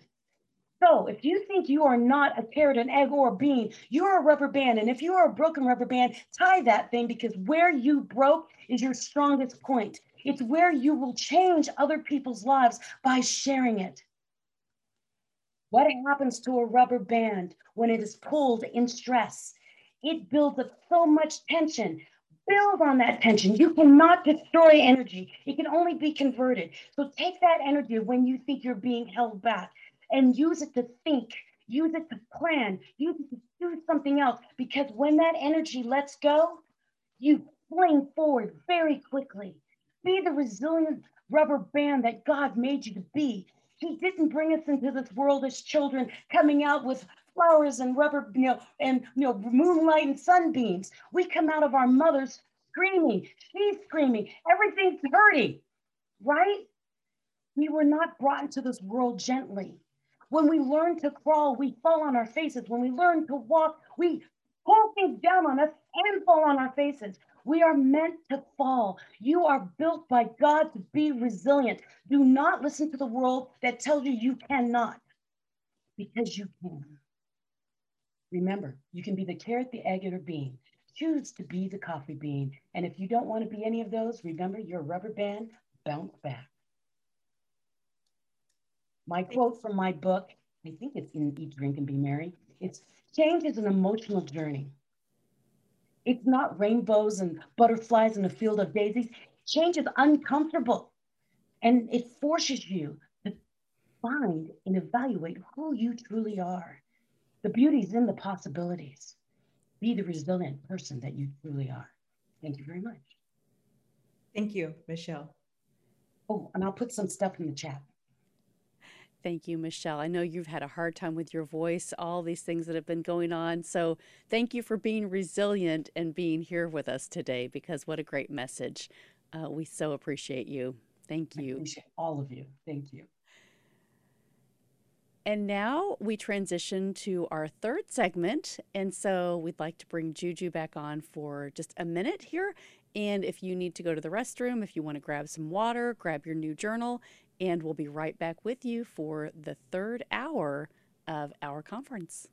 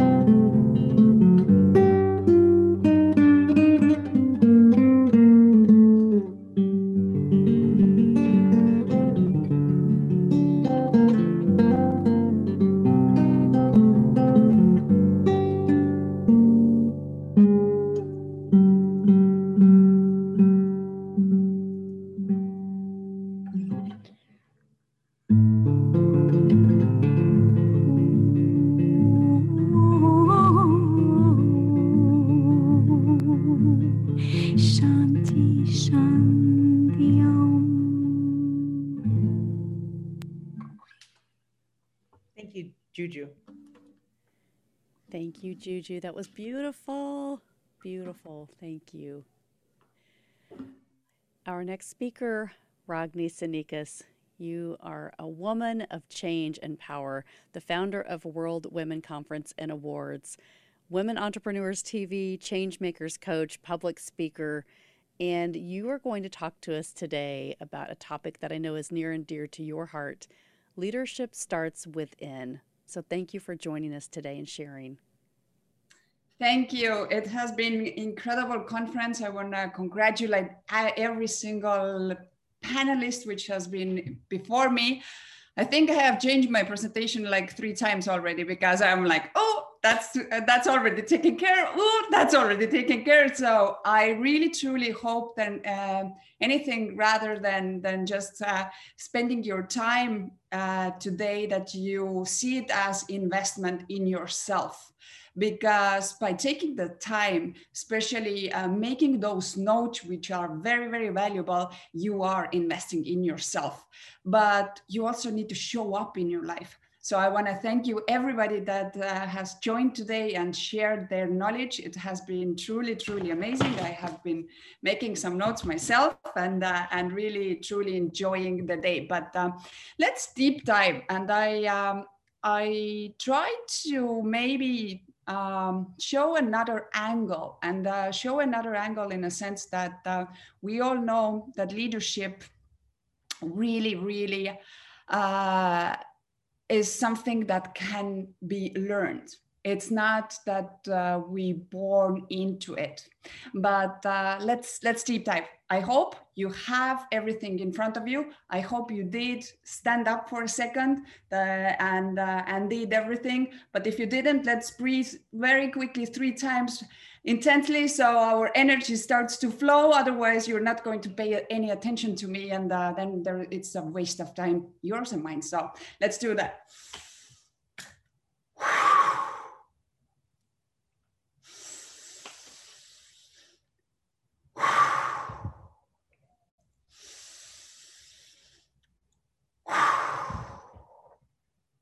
So, right here and right now, you literally have the choice. You can either accept your life by just going with the flow and repeat it until you die, or finally step into your power and actually change your life. So let's get to work and let's get it done. Everyone talks about it, but only few understand it. Most people desire to cultivate a high capacity for it, and only few actually do. If you Google the definition of leadership, you will get more than 760 million results. Today, leadership is a buzzword. Why has leadership become so important? Because people are recognizing that becoming a better leader changes lives. Everything rises and falls on leadership. The world becomes a better place when people become better leaders. I'm not just talking about the leadership with a title. Leadership on the outside begins within, as Robin Sharma says. So for many centuries, philosophers emphasized rationality and logic as the end all. But we know today that this is a limited view of the human potential. Most leadership techniques or teachings focus solely on mindset. Today, we dive into taking a holistic approach to greatness and wellness, respectively. So leadership must have the mindset, a balanced emotional state, a physical strength, and a spiritual focus. So let's start with the mindset. Having a leadership mindset is the key to the success. The leadership mindset is not as simple as it seems. Developing or the mindset of a champion to get to your goals. Have the mindset of a leader to get good things done. Create the mindset of success to draw more of it into your life. So the finest leaders are extremely optimists. Yes, you can build a healthy mindset through the books you read, the people you meet, and the words you speak, or taking part in the events like today. Mindset is your psychology, and you can have great psychology and strong beliefs. The best investment is always the one we make for ourselves. Self-knowledge and understanding ourselves on a much deeper level is the epitome of this investment. We build upon our foundation of constant learning every day in order to better ourselves. You see, we don't achieve success in our lives based on what we want. Rather, we attract this to our lives based on who we are and who we're becoming. The second pillar of this is the heart set or health set. Leadership health set is understanding the energy you have, which is even more valuable than intelligence. Your health set is about your vitality, your energy, and living a long life so you can serve and go do great things. A healthy person has lower stress levels, which results in a higher productivity level. So let's deep dive into science. If you don't have the time or opportunity to go to the gym, at least take 10 minutes out of your morning routine and do a quick workout at home. And the key here is to sweat. So exercise promotes the expansion of brain factor, which is the BDNF protein that helps to regulate your brain, which is essential for learning and memory. The BDNF protein is found in regions of the brain that controls eating, drinking, and body weight. The protein likely contributes to management of these functions. So exercise can also decrease the levels of your body stress hormones, such as adrenaline and cortisol. It is also stimulating the production of endorphins, chemicals in the brain that is the body natural painkiller and mood elevator. Exercising can really have great benefits, as we heard before. Third pillar, the heart set. It's your emotionality, when our heart and emotion control us. Working on your heart set is vital to the overall growth of your emotional intelligence. Courage with compassion. Heart set leaders is what genuine leadership and authentic power is all about. It's all about delivering value to your clients and inspiring co-workers and sharing kindness and caring. It's about being fully human in a world that has become so disconnected from what's most important. Heart set leaders who really have a massive impact are so genuine, earnest, and heartfelt in their dedication to helping their followers that you can feel this force even before they say one word. Please kindly remember that you can't fake authenticity and you can't pretend to be real. And the last pillar of the leadership pillars are the soul set. I invite you to become an individual that grows to a leader of our society and aspires to create a better world for all of us. That primal drive to greatness is within us all. Your leadership soul is who you sincerely are deep down, below all those labels and titles. When you learn and understand how to align more with your soul, each day life will seem to flow more freely, feeling more elevated and achieving inner peace. So living the mobile virtues of honesty, generosity, justice, compassion, and civility never really goes out of style. Decency is always hip, and showing the best of your humanity is definitely cool, isn't it? No matter what industry you work in and what nation you live in, good things always unfold for great people. And building a character that expresses strong moral authority will always be a gorgeous way to amplify your impact. Just ask Gandhi, Nelson Mandela, or Mother Teresa. So leadership is shifting today, where we are witnessing such an opportunity for heroism, leadership, and public service. These truly are the worst of times and the best of times. And if you allow it, this will be your season to shine. And in the spirit of helping you scale your fortune, construct a beautiful lifestyle for you and your loved ones, and leverage on your life in service of many, I wish to walk you through in 5 specific tactics that will help you rise. Number 1, learn relentless. So I've discovered through my work that it's not the most intelligent who wins, it's the most persistence. Few things can stop a human being obsessed with their vision, devoted to their mission, and determined to make their dreams a reality, like Gigi.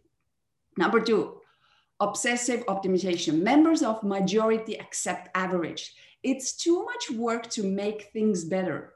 And playing video games or surfing the social media platforms on our phones feels so much better. It's an escape, no? World-class producers monomaniacally focused on leaving everything they touch better than they were before.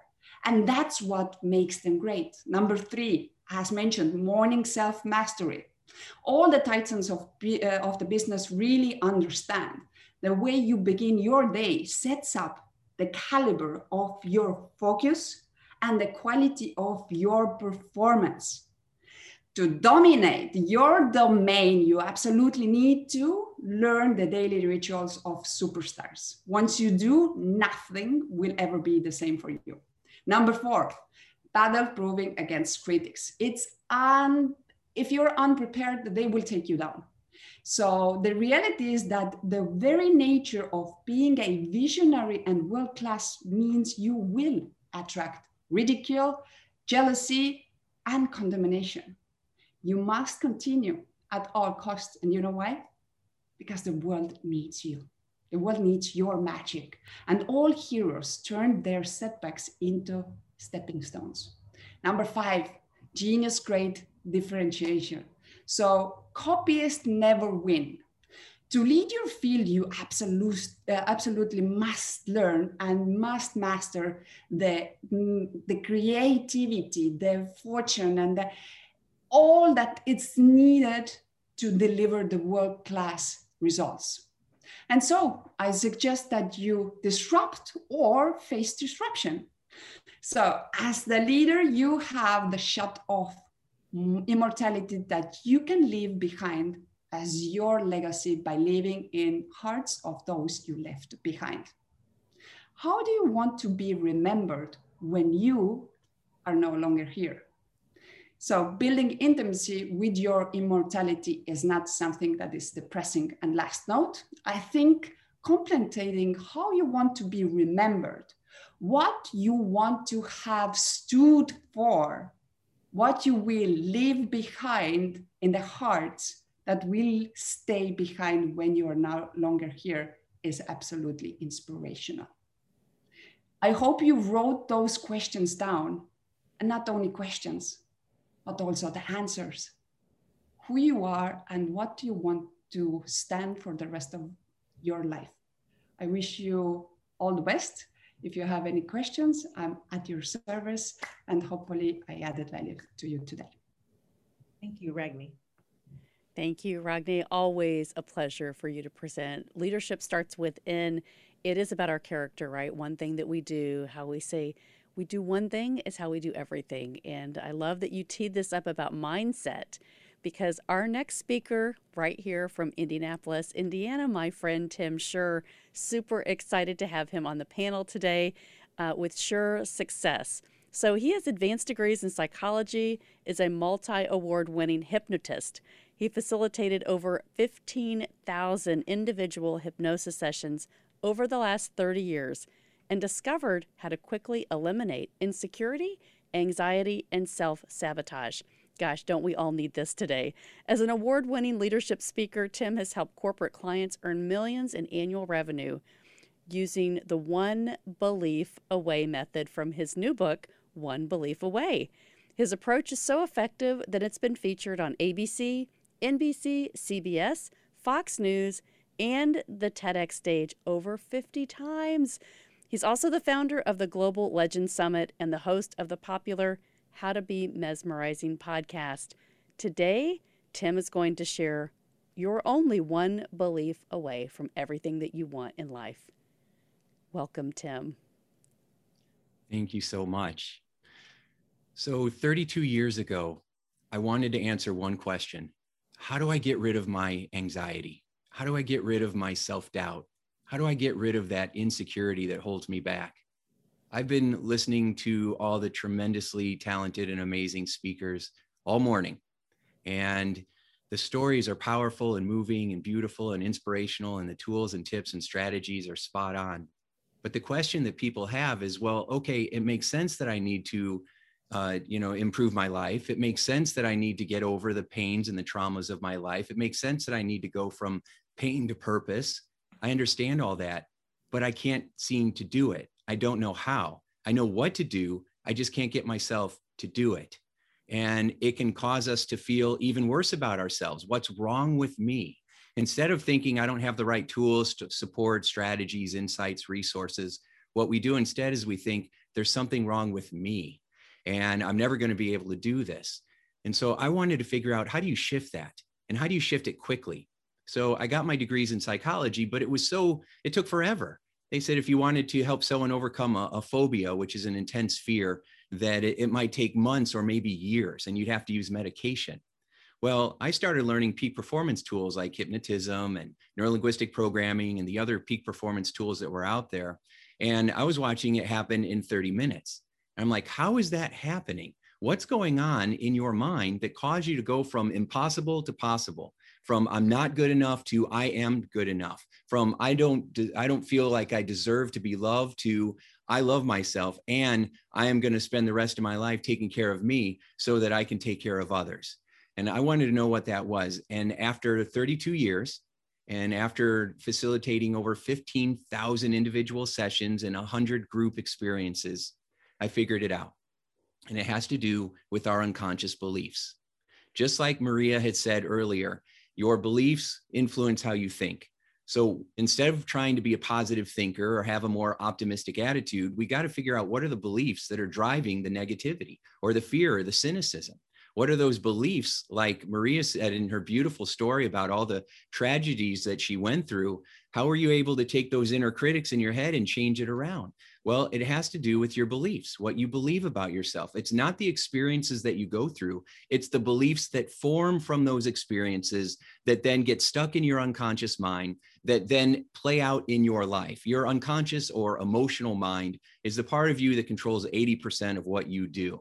Imagine sitting on an elephant trying to steer that elephant. I've seen people sit on elephants with a little stick trying to guide that elephant. But if that elephant decides to go a different direction, it's going, no matter how much that little person on that stick is trying to hit that elephant. And that little person on that stick is our conscious mind. It's our willpower, our emotional mind, our unconscious beliefs rule the day. So once I realized this, I started helping people upgrade their unconscious beliefs. And it was extraordinary, the results. People that weren't able to accomplish things suddenly were. People who had horrible, bad habits were suddenly free from those habits. People who had been through just horrible, traumatic experiences. We've all been through what I call big T and little t traumas. And it's not those traumas, although they hurt. It's the beliefs that form from them. The beliefs of, what do I believe about myself, about others, about the world around me? Do I live in a world that is cruel? Do I live in a world that is like a school where you can always learn? Do I live in a world where it's magical and full of love? Well, whatever you believe is what you're going to see. In the Jewish book, the Talmud, it says, you don't see the world as it is, you see the world as you are. And so our goal is to upgrade unconscious beliefs. So I took this theory into corporate America because I had a lot of clients that were coming to see me for personal challenges, and they happened to be HR directors or VP of sales, or they would be the CEO or the president of a company. And they said, hey, I hear you're a really good hypnotist. You think you could get my sales team to make more money? And I was like, sure. Now, I didn't know anything about corporate America, but I know a lot about us humans. And so when I went in and I started working with people, I realized it's about your unconscious beliefs. I remember working with a gentleman one time that was running his department, and he was very competitive. And because he was very competitive, he had a team of people that were very competitive. And it was always like they had this mini kingdom, and they were always competing against other departments and always trying to compete against themselves. And it caused a lot of problems. And this leader didn't see it that way. You know, in leadership, what we call unconscious beliefs that are holding us back, we call them blind spots. We call them biases. And we have these unconscious beliefs and biases and blind spots that are influencing how we show up or how we communicate. And when I helped him upgrade a belief, I just helped him shift from thinking of himself like a competitive father to a collaborative grandfather. You know, his fathers were always trying to compete and trying to make things better. But as a grandfather or a grandmother, you have more relaxation, you have more life wisdom. It's not about proving yourself. It's about serving others and lifting others up and helping others shine. It's not really about you anymore. It's really about being others focused. And when he was able to have that awareness and upgrade that belief and recognize the reason he was so competitive is because when he was a kid, it felt like the only time his dad ever gave him approval is when he was winning or he was being a great athlete or he was, doing something better than somebody else. So he formed a belief that I'm not enough unless I'm better than everybody else. Well, if you have a belief that I can't be good or I can't feel happy or I can't feel loved unless I'm better than everybody else, it's going to make you a very competitive person. And if somebody shows up and they say, you should be more collaborative, they're going to go, that's a great idea. And they're going to go back to being competitive because their unconscious needs are being served and their brain is creating an experience where they have to be competitive in order to feel loved. People aren't just going to give that up, no matter how many amazing tools you give them. So when we upgrade our unconscious beliefs, and I helped him upgrade his so that he felt a sense of love and peace without having to prove it. You don't have to prove it. You're already enough. In fact, anybody that's watching this amazing conference, you've already proved it enough times. How many more times do you have to prove your worth? You're already good. You're already whole. You have nothing to prove. If you want to accomplish or achieve or transform the world, do it because it's a bonus, because it's a joy, because you want to be a coffee bean, right? I love that. I love that.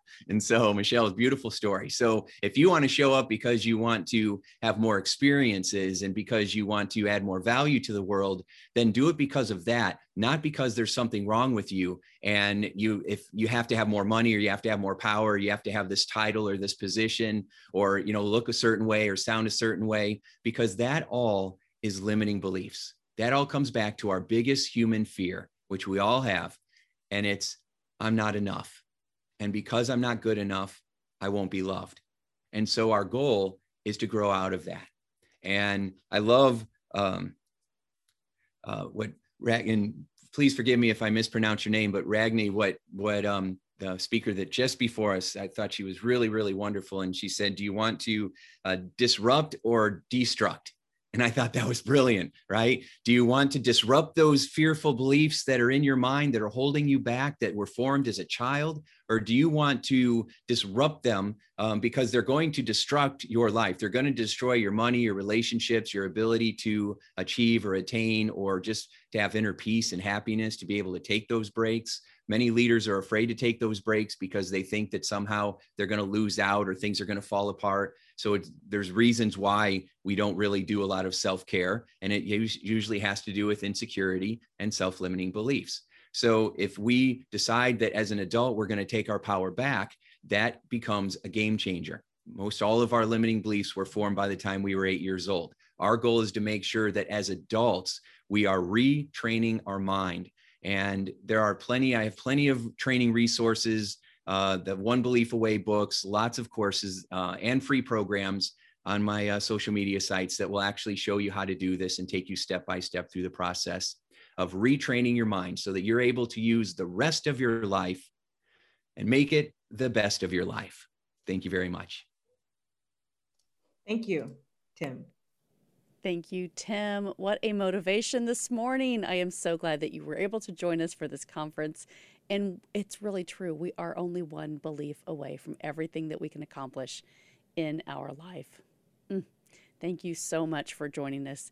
And when we spoke of collaboration, Tim and I are talking about collaborating in a lot of ways here in Indianapolis, so watch out. All right, our next speaker, oh my goodness, this girl has helped us with so many of these events. Lakeisha James, you're amazing, and I know that you have to leave. And first of all, our condolences in your loss this week. Our thoughts are with you today.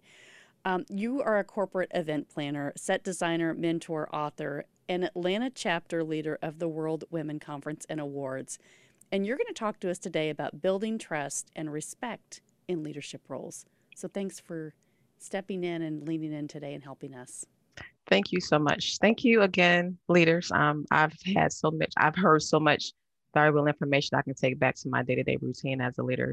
But as Melanie said, I'll be speaking on building trust and respect in leadership roles. Many may wonder, how do you build respect in leadership roles? It starts with building respect and trust in the ones that we lead. Leading is not about controlling. Leading is about influence. Leading is about structure. Leading is about inspiring. Leading is about encouraging. Leading is about motivating. And leading is also about achieving a certain or common goal. While trust is a belief in your team, respect is trust in action. Building trust within your team is essential. When in a leadership role, it is critical that a leader be trusted. So how does a leader build trust? First and foremost, a leader must be transparent.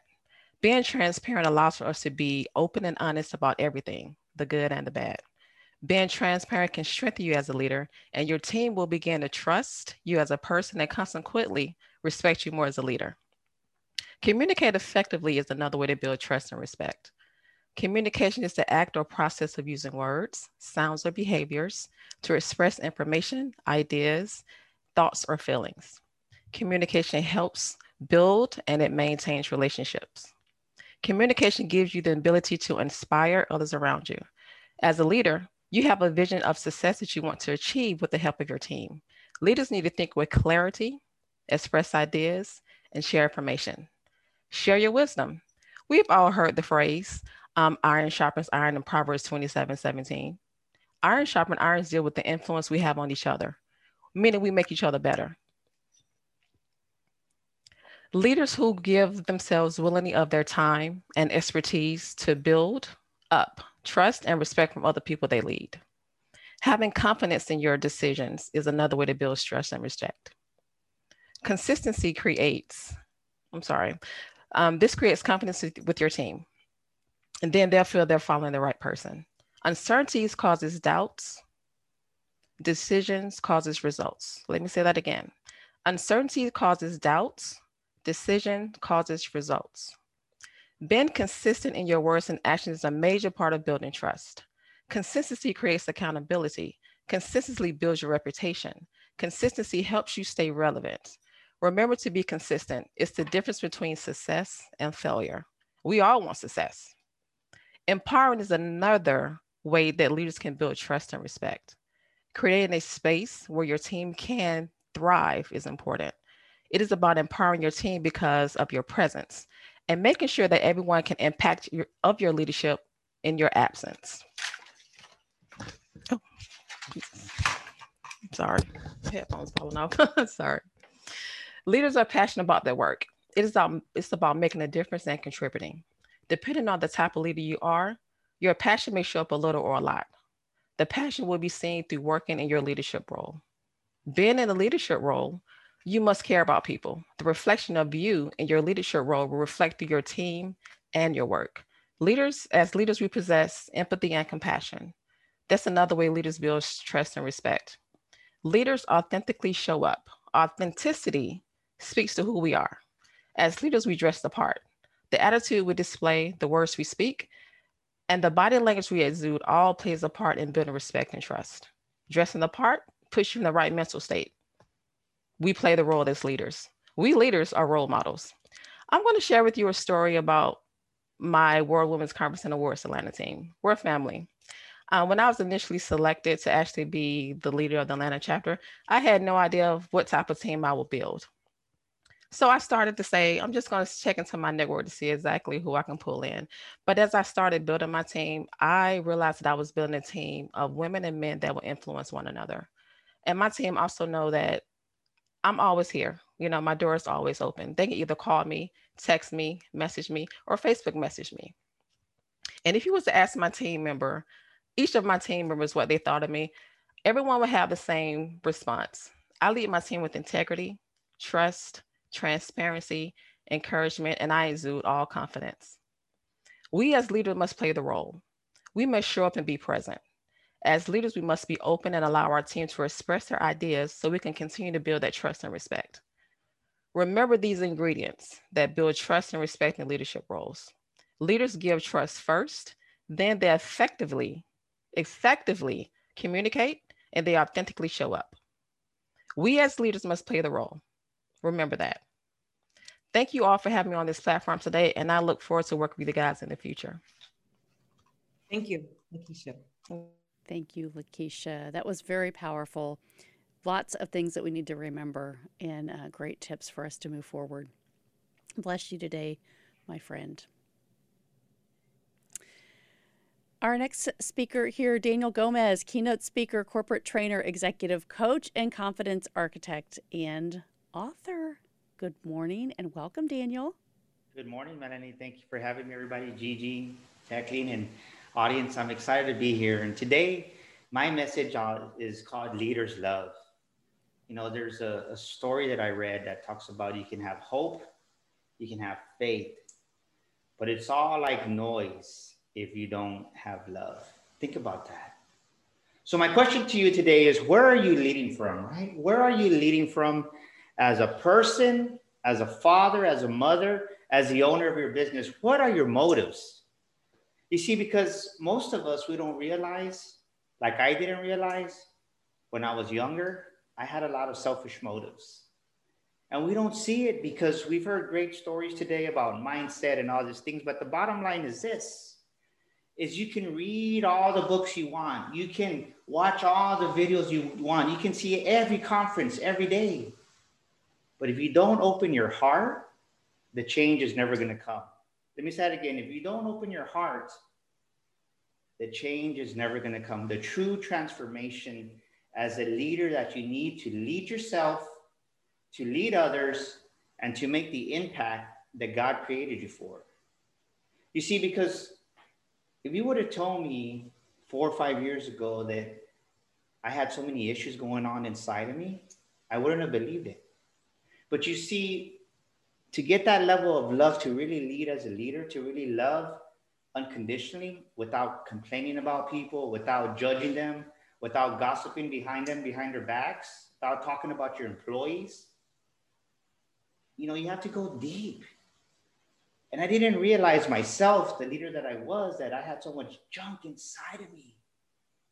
Even this morning, I was just reflecting and really just going deeper within myself. And I started crying because God was still healing my heart.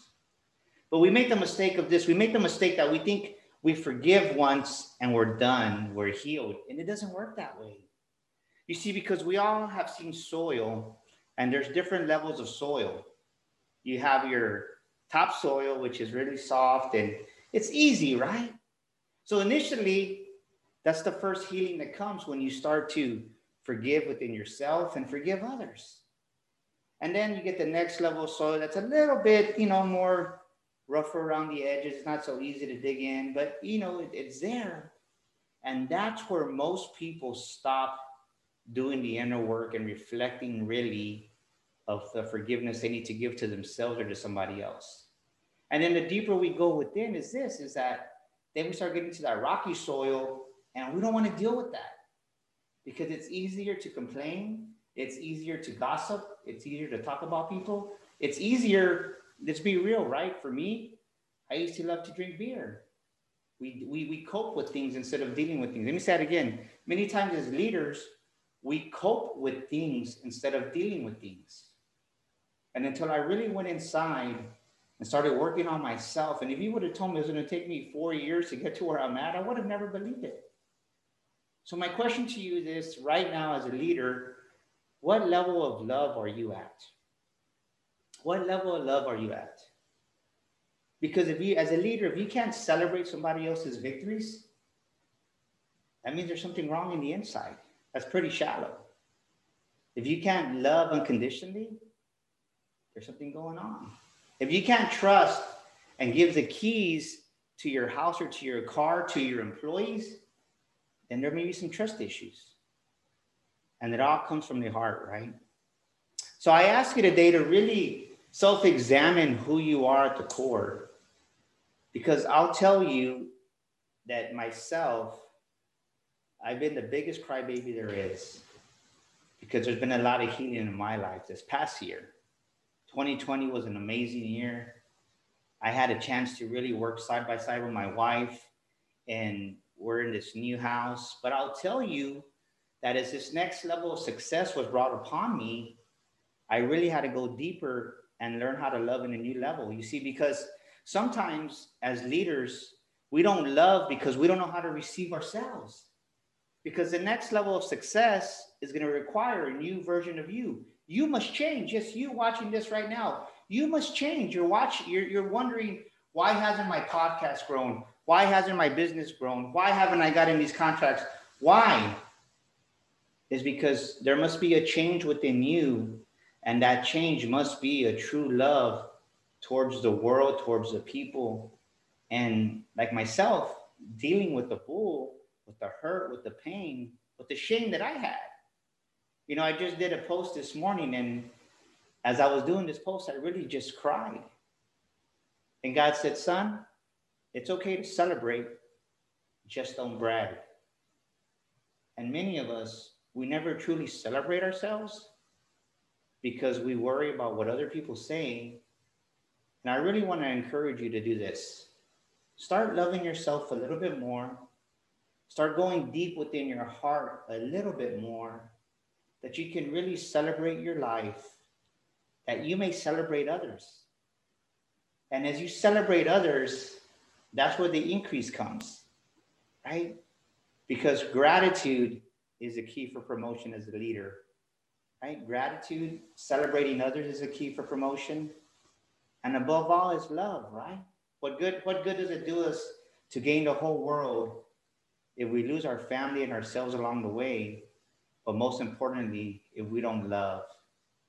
So today I want to encourage you, right? We can hear all this about BS, beliefs, great. But if your heart, if your motive is in the wrong place and you don't love, what good is it? Think about that for a moment. Ask yourself this question: how can I improve my love? How can I improve loving others? And ask God to tell you, Lord, in what area of my life do I need healing, that I may love more, that I can lead myself, that I can lead others? Because that true transformation is going to come at the right moment. This is Daniel Gomez Inspire saying, I believe in you. You were born and meant for more. Don't stay at that shallow level of topsoil, and go deeper within yourself. Because the deeper you go, the more healing you give your heart, the higher God can take you and show you and give you things you never imagined. Because we're all blessed to be a blessing. And if no one's ever told you they believe in you, this is Daniel Gomez Inspire saying, I believe in you. Thank you, Daniel. Thank you, Gigi. Thank you, Daniel. What a great message. Remember, leaders love, and we have to love ourselves first before we can love anybody else. Great message today. Thank you. Our next speaker is coming to us from the road, and yet he is committed to being with us today. Jesse Cruz, you have an amazing journey. You're a motivational speaker, certified personal development coach, grief coach, and author. And your topic today is the power of vulnerability. Thank you for joining us. Thank you so much for having me. So when I think of vulnerability, I think it starts with being honest with what you've gone through. So for me, I'll just start here. Years ago, my wife called me with a call that no one wants to get. She said, honey, where are you? I said, I'm with the kids right now. She goes, I need you to get home immediately. I said, okay, what's going on? She goes, I'm in pain. And my wife at the time was pregnant. I said, I'll be right over. I'm on the way. And we get there. She's screaming in pain. And I was scared. And she goes, I need to go to the hospital right now. I said, okay, let's go. So I get in the car, we go to the hospital. They send her home. She's still in pain. A few hours later, she goes, I need to go back. I said, okay, let's go back. So we go back to the hospital again. This time the doctor says, you know what? I hate to tell you this, but you're going into labor. And my heart sank into the pit of my stomach. And I said, this is impossible. They said, no, it's not. I said, our daughter isn't supposed to be due until May. It's only January. They said, your daughter is about to be born very soon and there's nothing we can do to stop it. I said, what are our options? They said, well, we're gonna have to bring you to another hospital because this child, whether you want this child to be born or not, is on its way out. And I was completely terrified. We jump into an ambulance immediately. They roll us into the hospital room. They said, Mr. Cruz, you have just a few seconds to decide what you want to do. I said, what do you mean? They said, well, your child is about to be born here in the next few moments, and you guys have to make a decision. I said, what's the decision? They said, this child will either have to be born naturally or through an emergency C-section. I said, what is the best option? They said, well, if she's born naturally, she has a 15% chance to live. And I swallowed that. And I was really scared. I said, well, what's the other option? They said, if it's an emergency C-section, she has a 20% chance. My wife and I looked at each other, tears in our eyes. We said, let's go with the emergency C-section. As soon as we said it, they rolled her out of the room, brought her into the next room. And I sat there and waited, not really sure what was going to happen. So I held my hope in that 20%. And in that 20%, I sat there and I cried and I prayed, hoping that an opportunity for her to be born would happen. I lifted my head up. The nurse came in the room with a long pause. I was waiting to hear what the nurse was going to say next. She was going to say one of two things. Either your daughter is dead or she is alive. And I sat there and I stared at her and she looked at me and she said, she made it. We have her in an incubator. And I celebrated and I went to go meet my daughter and it was amazing. And it was a powerful moment to finally lay eyes on her. But that wasn't the issue. The issue was that she had a hard time breathing still. So day after day, she'd struggle to breathe. There was moments where she would flatline in front of me and be brought back to life, and then flatline again and be brought back to life. And after 42 days of fighting, she flatlined for the final time. She gasped and took her last breath in me and my wife's arms. My daughter Faith was 42 days old when she passed away. And that's a day that still sticks with me. And that was the moment I had to decide, this can either ruin my life or rebuild my life. And I think that's a huge part of vulnerability because we all go through some loss. The year 2020 was a year of loss for many people. We all lost something, whether it was a job, whether it was a diagnosis, whether it was our freedom, a relationship, money. We all lost something. And in those moments when my daughter passed away, I lost my faith. I lost my daughter. But what kept me going was the hope of that this pain would be able to be used to help other people someday. And that is why I share my story so openly, because the power of vulnerability has connected me with people worldwide, all over the place. Because once you're able to be bold enough, to be brave enough to talk about what has wounded you, you can begin to heal. And not until I was able to write the story, able to speak this on stage, was I able to begin the healing process. We all have a wound. We all have a hurt. We all have a scar. And the best way to start to heal that is to talk about it. And so the power of vulnerability is especially true. If you want to be a leader, don't pretend like you have it all together. Understand that we're human beings just like anybody else. We've gone through pain, we've gone through suffering, and we've gone through loss. And although your accolades and the awards that you receive and the awards that I've had, those may look nice and they may sound nice. But what really connects us is when we're vulnerable enough to talk about the things that hurt us. And because of that, my relationships have forever changed. It's helped me to become a better leader, a better husband, a better father, a better man. And so if you're searching to take your business and your life to the next level, it is going to require you to be completely honest with what you've experienced and to use that pain and turn it into purpose. And you take that mess and you turn it into message. So we all have something we're going through, have gone through. And I would encourage you to take the time out to say, you know what, that hurt me, but I'm not going to let it ruin me. That wounded me, but it's not going to cause me to not win. You must turn your wounds into wins. Turn them scars into stars.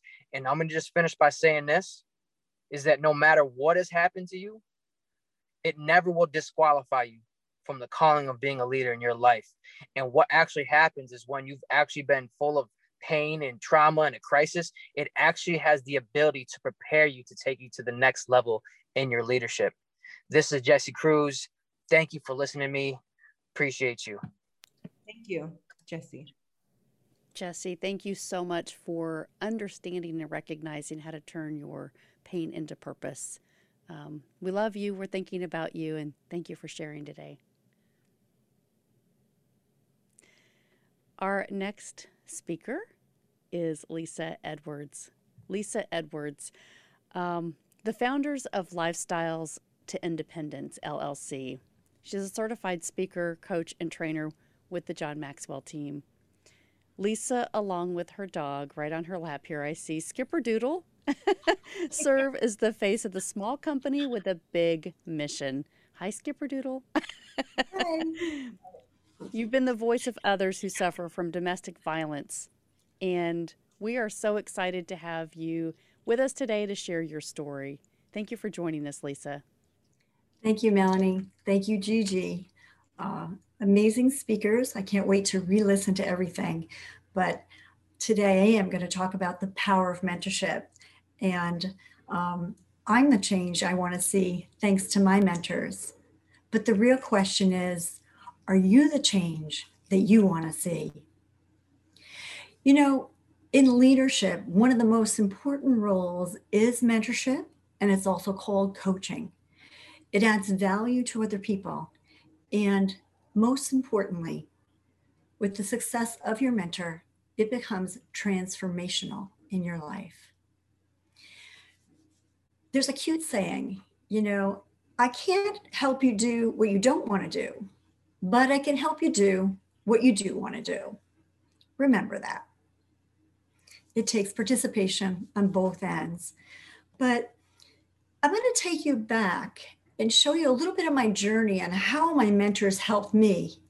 And perhaps that'll give you insight of how mentors can help you. In the last 24 years, I had lost 7 homes, 4 jobs, 2 cars, and my young son when he was 5.5 years old on the second-time custody battle due to an abusive ex-husband.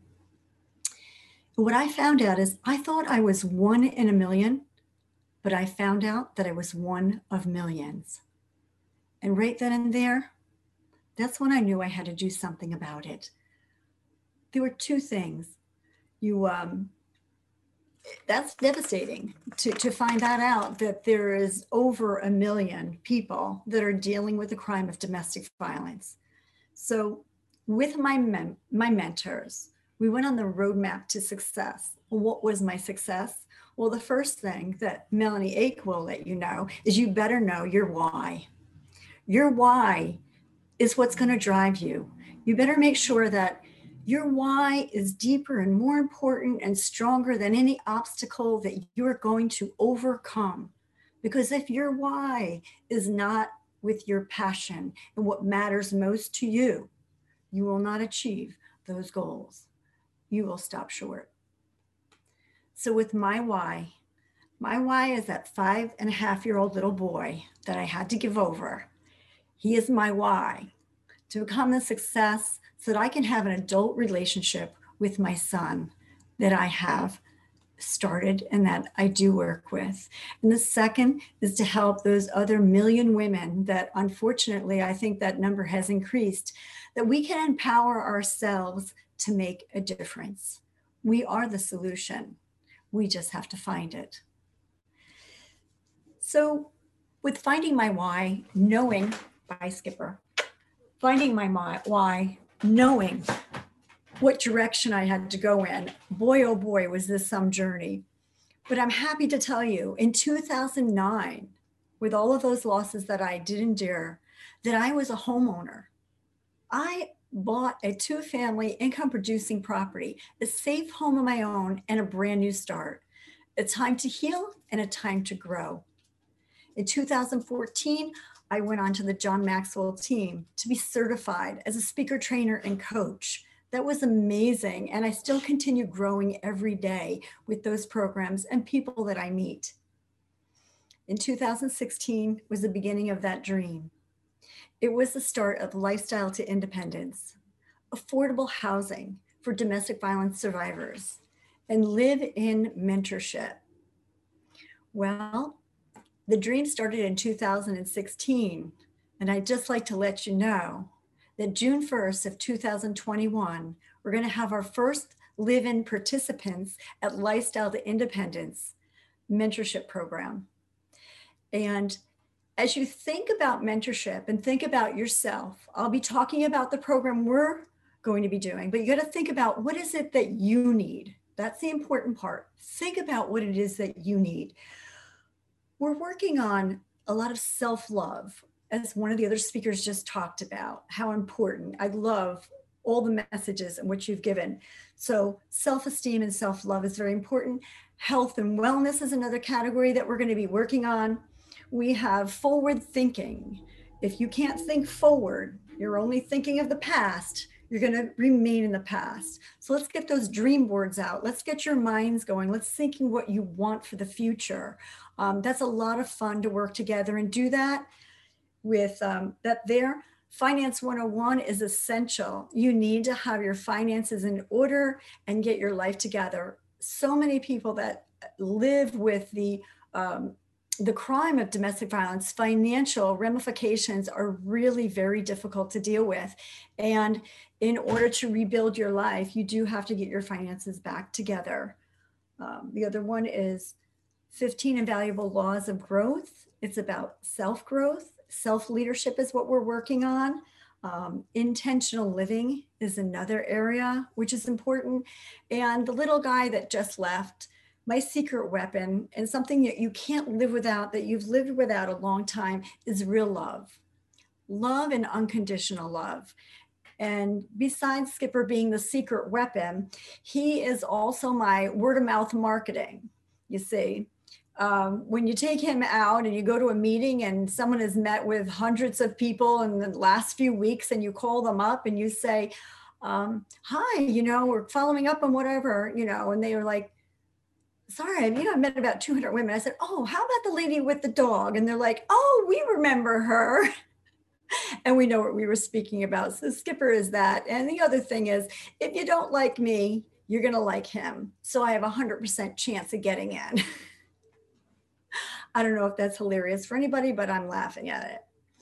But really, as a mentee, all right, talking about you as a mentee, the one thing I really want you to know and what I'd like you to really think about is never stop being hungry.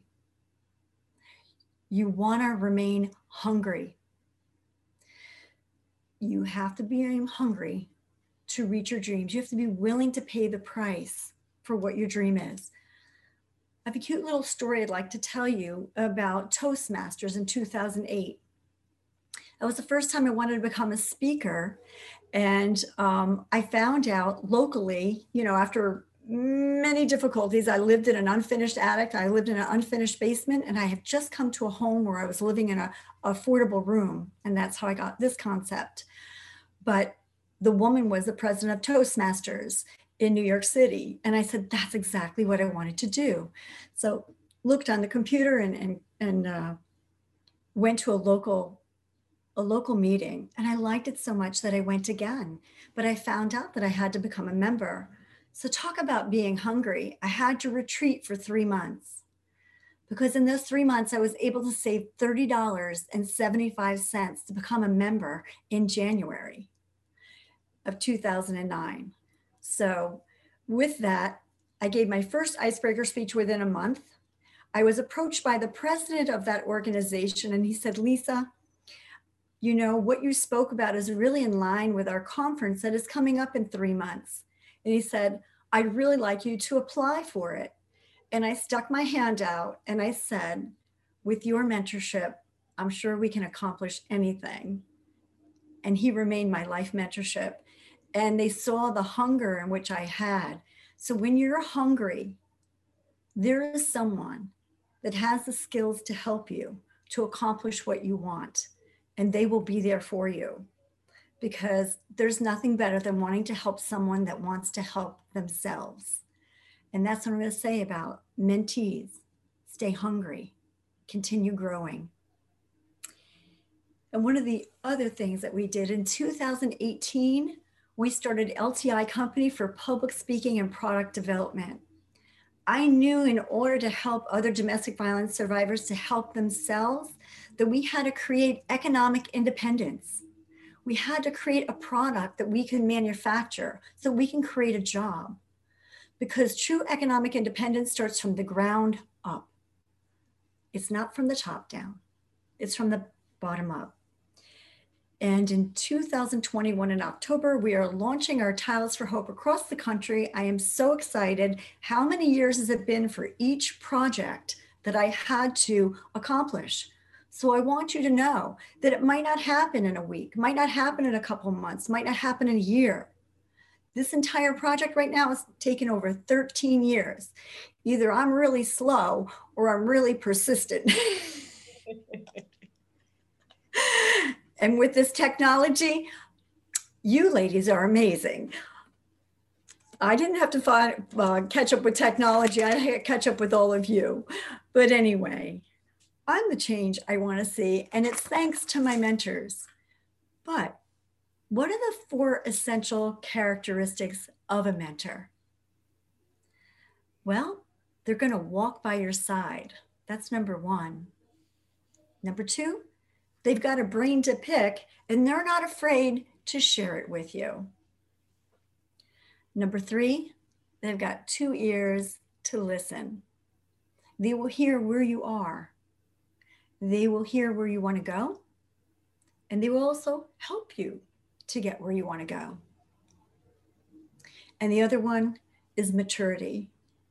You want someone that's successful, someone that has already gone the way, you know, been there, done that type of thing. And also they help you paint the picture with colors through the maturity, through their soundness, and through their wisdom. So look for those things in a mentor. It's like building a bridge. You have in a place of intention of where you are. There's a place of performance and where you've created what you wanted. And there is that bridge that you need to cross. So that mentor will help you along that roadmap of success. Think of your mentor as someone that goes the way, shows the way, and knows the way. To me, I believe that a leader is meant to help others become the people that God created you to be. And at Lifestyle to Independence, we're here as a live-in mentorship program. And our motto is, we're in the business of rebuilding lives. So mentorship, also to you, can be your roadmap to success. But the question is, are you the change that you want to see? Thank you. Call me if I can be of any help to you. If anybody is interested anywhere across the country, we have one more spot for our Live-In Mentorship Program. We love you. Good luck to everybody. Thank you, Lisa. Thank you, Lisa. I have seen you grow over this last year. You're amazing, the things that you're doing. Congratulations to all of your success, and I can't wait to see this summer these programs kick off for you. Thank you for sharing today. Thank you, Melanie. Thank you, Gigi. The power. You're amazing. The power of mentorship. So key. All right. Our final speaker for this entire conference. It's sad to say that it is almost over, but we save the best for last. This is amazing. We're going to hear from Michelle, and I'm sorry if I'm going to mispronounce your name, Gulfand, right? Gelfand. Gulfand, okay. So you're a holistic, results-oriented life coach and speaker, an expert in neuro-linguistic programming, guided imagery, and positive psychology, and you're based in San Francisco. You and Tim need to get together. You come from a lineage of teachers, and being a trainer, Michelle enjoys sharing her knowledge by providing educational and intriguing lectures and workshops relating to holistic wellness, including the power of mind in self-healing, stress management, goal setting, and the power of words on wellness, motivation, communication skills, and more. And you're going to talk to us today about the power of words. Thank you for sharing today. Thank you so much for having me here, Gigi and Melanie, and I'd like to see everybody here. Thank you so much. If I can get speaker right, so I can share my screen. Yes, ma'am, you have it. Okay, thank you. And before I do that, so thank you so much. Hi, leaders. I'm so excited to be here among every one of you. My name is Michelle Gelfand. I'm the founder and CEO of My Desired Outcome Academy, and I help individuals and groups reach their desired outcome through holistic, results-oriented coaching, workshops, and lectures. And my intent here for today is to awaken that leader within you today through the power of words. So let me share that presentation.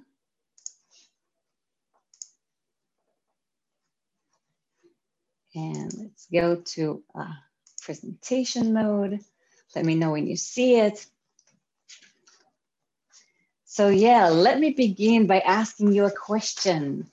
How many of you have found yourself sometimes frustrated or triggered or upset?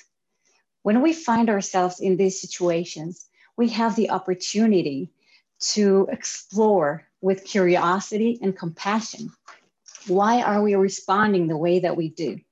Sometimes it highlights a value that is important to us, and sometimes it uncovers a belief, a limiting belief about how we perceived ourselves, about our identity or our capabilities. In those moments, when we feel stuck or not advanced the way that we want, we need to be mindful of the thoughts and the words that we're telling ourselves. Are we being judgmental, or are we being friendly? So let's explore this example together. For example, when you tell yourself, I can't do this, that's a limiting belief about your capabilities. I can't do this. Is this empowering you or weakening you? Does this motivate you to even try? What happens in your body when you say this? What feelings do you have? Now, how would you react if you had a boss that is constantly putting you down on a regular basis? Would you resign? Well, sometimes we are that nasty boss, 24/7. You see, words change the biochemistry of our mind and body. Dr. Lisa Rankin, in her TED Talk, said she was an OBGYN doctor, and when she was disappointed from Western medicine, she started to study and search her own diseases with the power of her mind. And you see, our thoughts have direct effects on our hormones and neurotransmitters. Limiting beliefs and unpleasant feelings trigger the mind as a threat and increases the cortisol levels up, the stress level. And in return, our immune system go down. And on the other side, when the nervous system is relaxed, every cell of the body is bathed with healing hormones, with oxytocin and dopamine and endorphins. Words have the ability to affect our mind and body. So we need to begin, and it begins with our inner speech. So you see that our beliefs affect our thoughts, affect our words, the actions and the results we will get. And the way we can intervene and change is through changing our words. One of the ways we can change, of course, changing the beliefs and the thoughts and the mindset with neuro-linguistic programming, you can do that. Leadership means taking ownership on your life. It means empowering yourself and others. It means being a role model to self and others.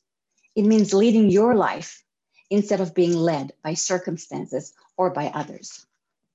As leaders, we need to live life with awareness. As leaders, we have the responsibility to master our mind and to communicate our words to ourselves and externally properly.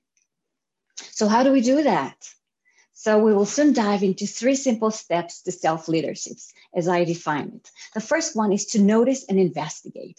The second is fire that nasty inner boss. And the third is to hire an empowering inner boss, one that we would love to wake up for in the morning and act with purpose. So the first step is noticing our limiting beliefs. This is the most important step because without it, nothing changes. So following a previous event in our life, mainly in our early childhood, or following an authoritative figure's words and actions, we developed and formed beliefs about ourselves, about our identity, about our gender and race and age, about our capabilities, about the relationships, about money, about the world. We generalize the belief as a rule of truth that cannot be denied. And when we feel stuck, it's most likely that we have a limiting belief, a blind spot that covers our eyes and blinds us from seeing anything else. So now it's your turn. Let's do a small exercise. So as you are thinking, just as a limiting belief is covering your eyes, let's just cover our eyes for a moment. Go ahead and do that. Cover your eyes just for a moment. Notice and think of that limiting belief. You know what that is. It's 24/7 in your head. What it is you that's keeping it away from you. And notice how these words affect your body, how it affects your physiology, your stress levels, or the actions you will or will not take. And now it's time to investigate, uncover your eyes, and place the thoughts on the palms of your hands in front of you. And watch them from a distance, with curiosity, with observation, with compassion, as if it was somebody else having that thought.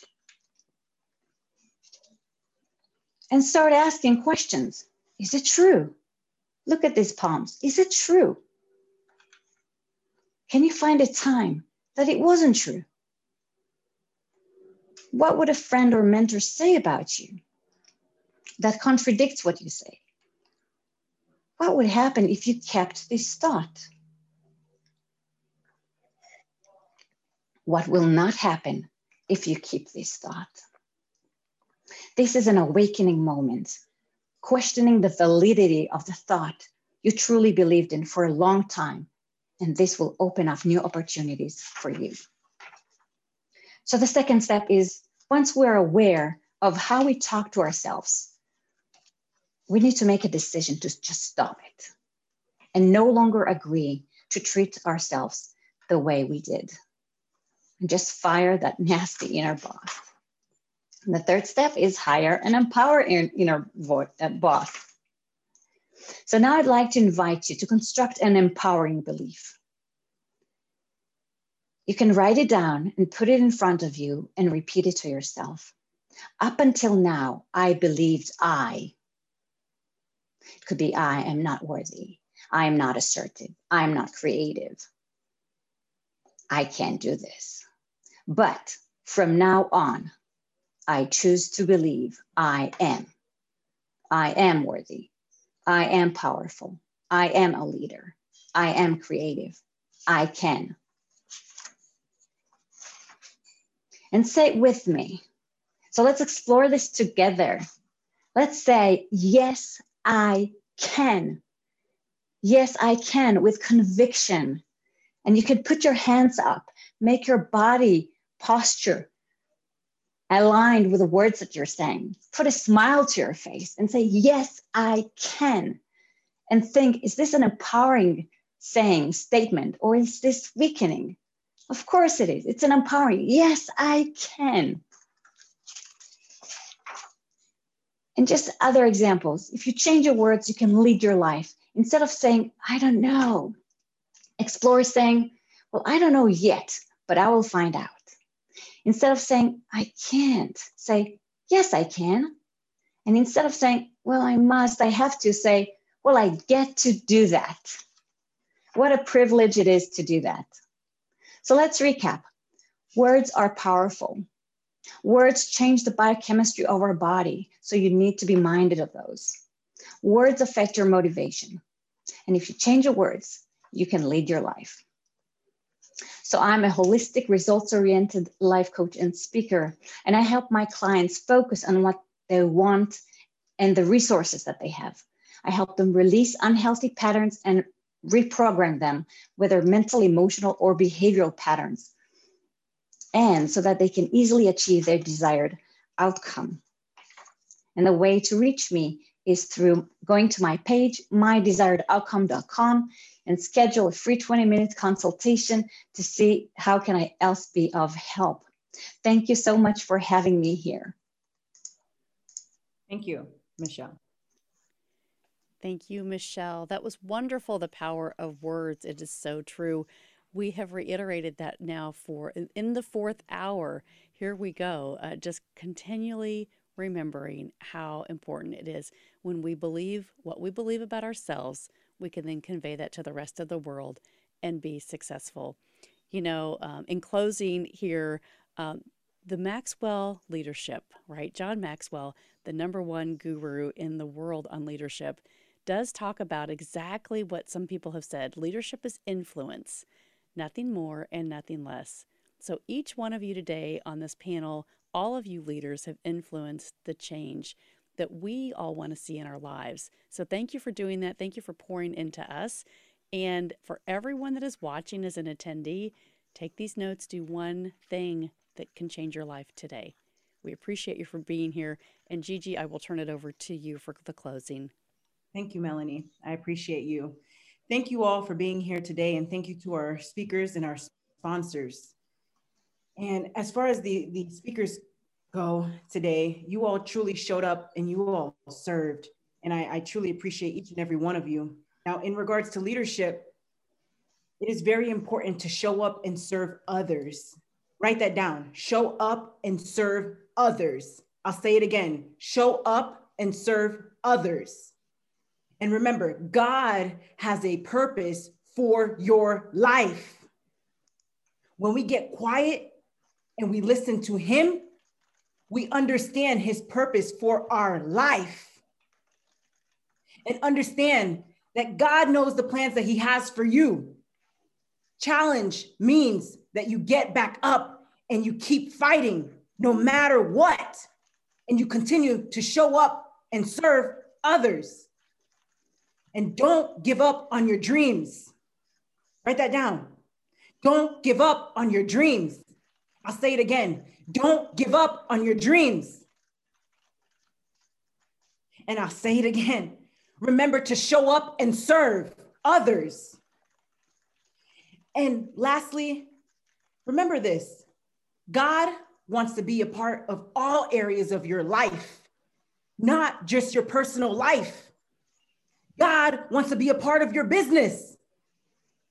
Too often, individuals leave their faith outside. No, God wants to be a part of your business, or the higher power, or the God you believe in. Remember, wants to be a part of your business. Let go and let God. Thank you all for being here today. And now we are going to close this event with Juju Christopher. And this song is dedicated to Lakeisha James, who was just with us, who actually just had someone pass away in her family. So this song is dedicated to her and her family.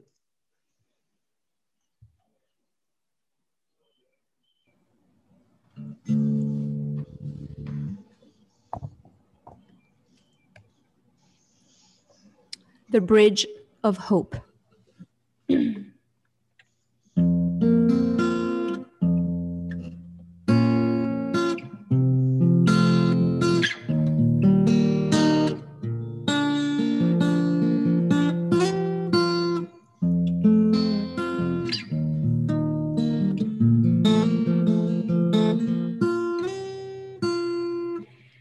Can you see it?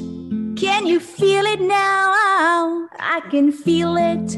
I can see it clear. We are here. Oh, yes, we are. Take me there. Show me how. Action, hearts, prayers, the bridge of hope.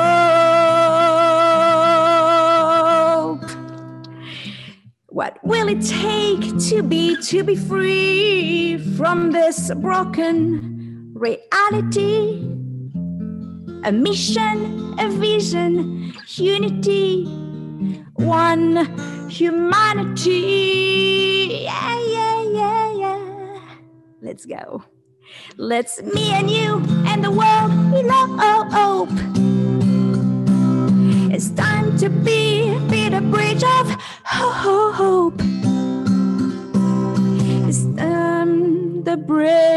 of hope, to be the bridge.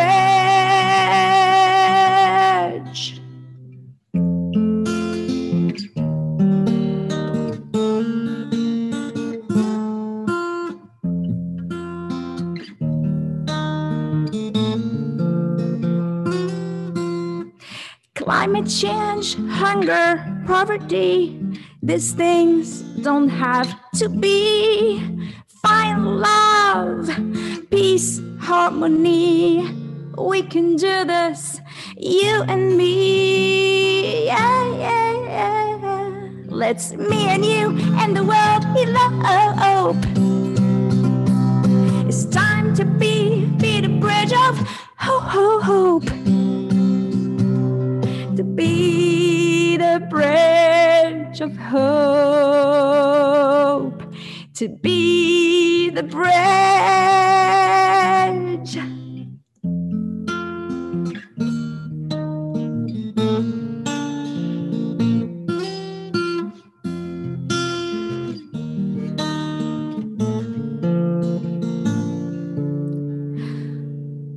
We're crossing the gap, no one left behind, of the new world, sacred, divine. Let's come together, time to shine. Yeah, yeah, yeah, yeah. Let's me and you and the world elope. It's time to be the bridge of hope. To be the bridge of hope. To be the bridge.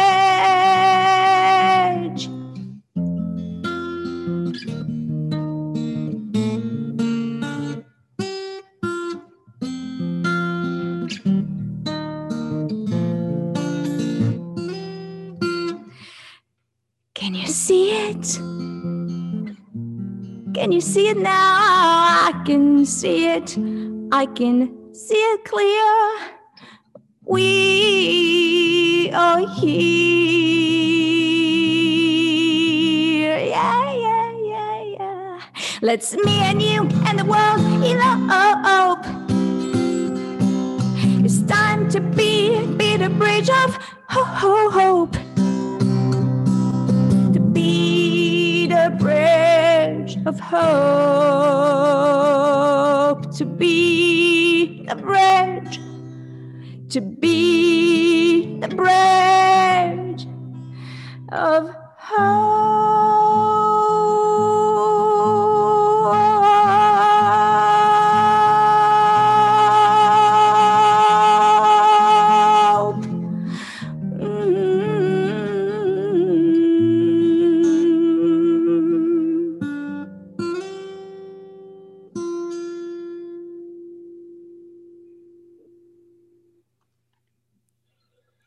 Thank you, Juju. Thank you to everyone that has joined us today for this leadership conference on May 15th. We appreciate your attendance. If you have any questions, please let us know how we can help you become leaders in your life. Now go out as everyday leaders and change the world.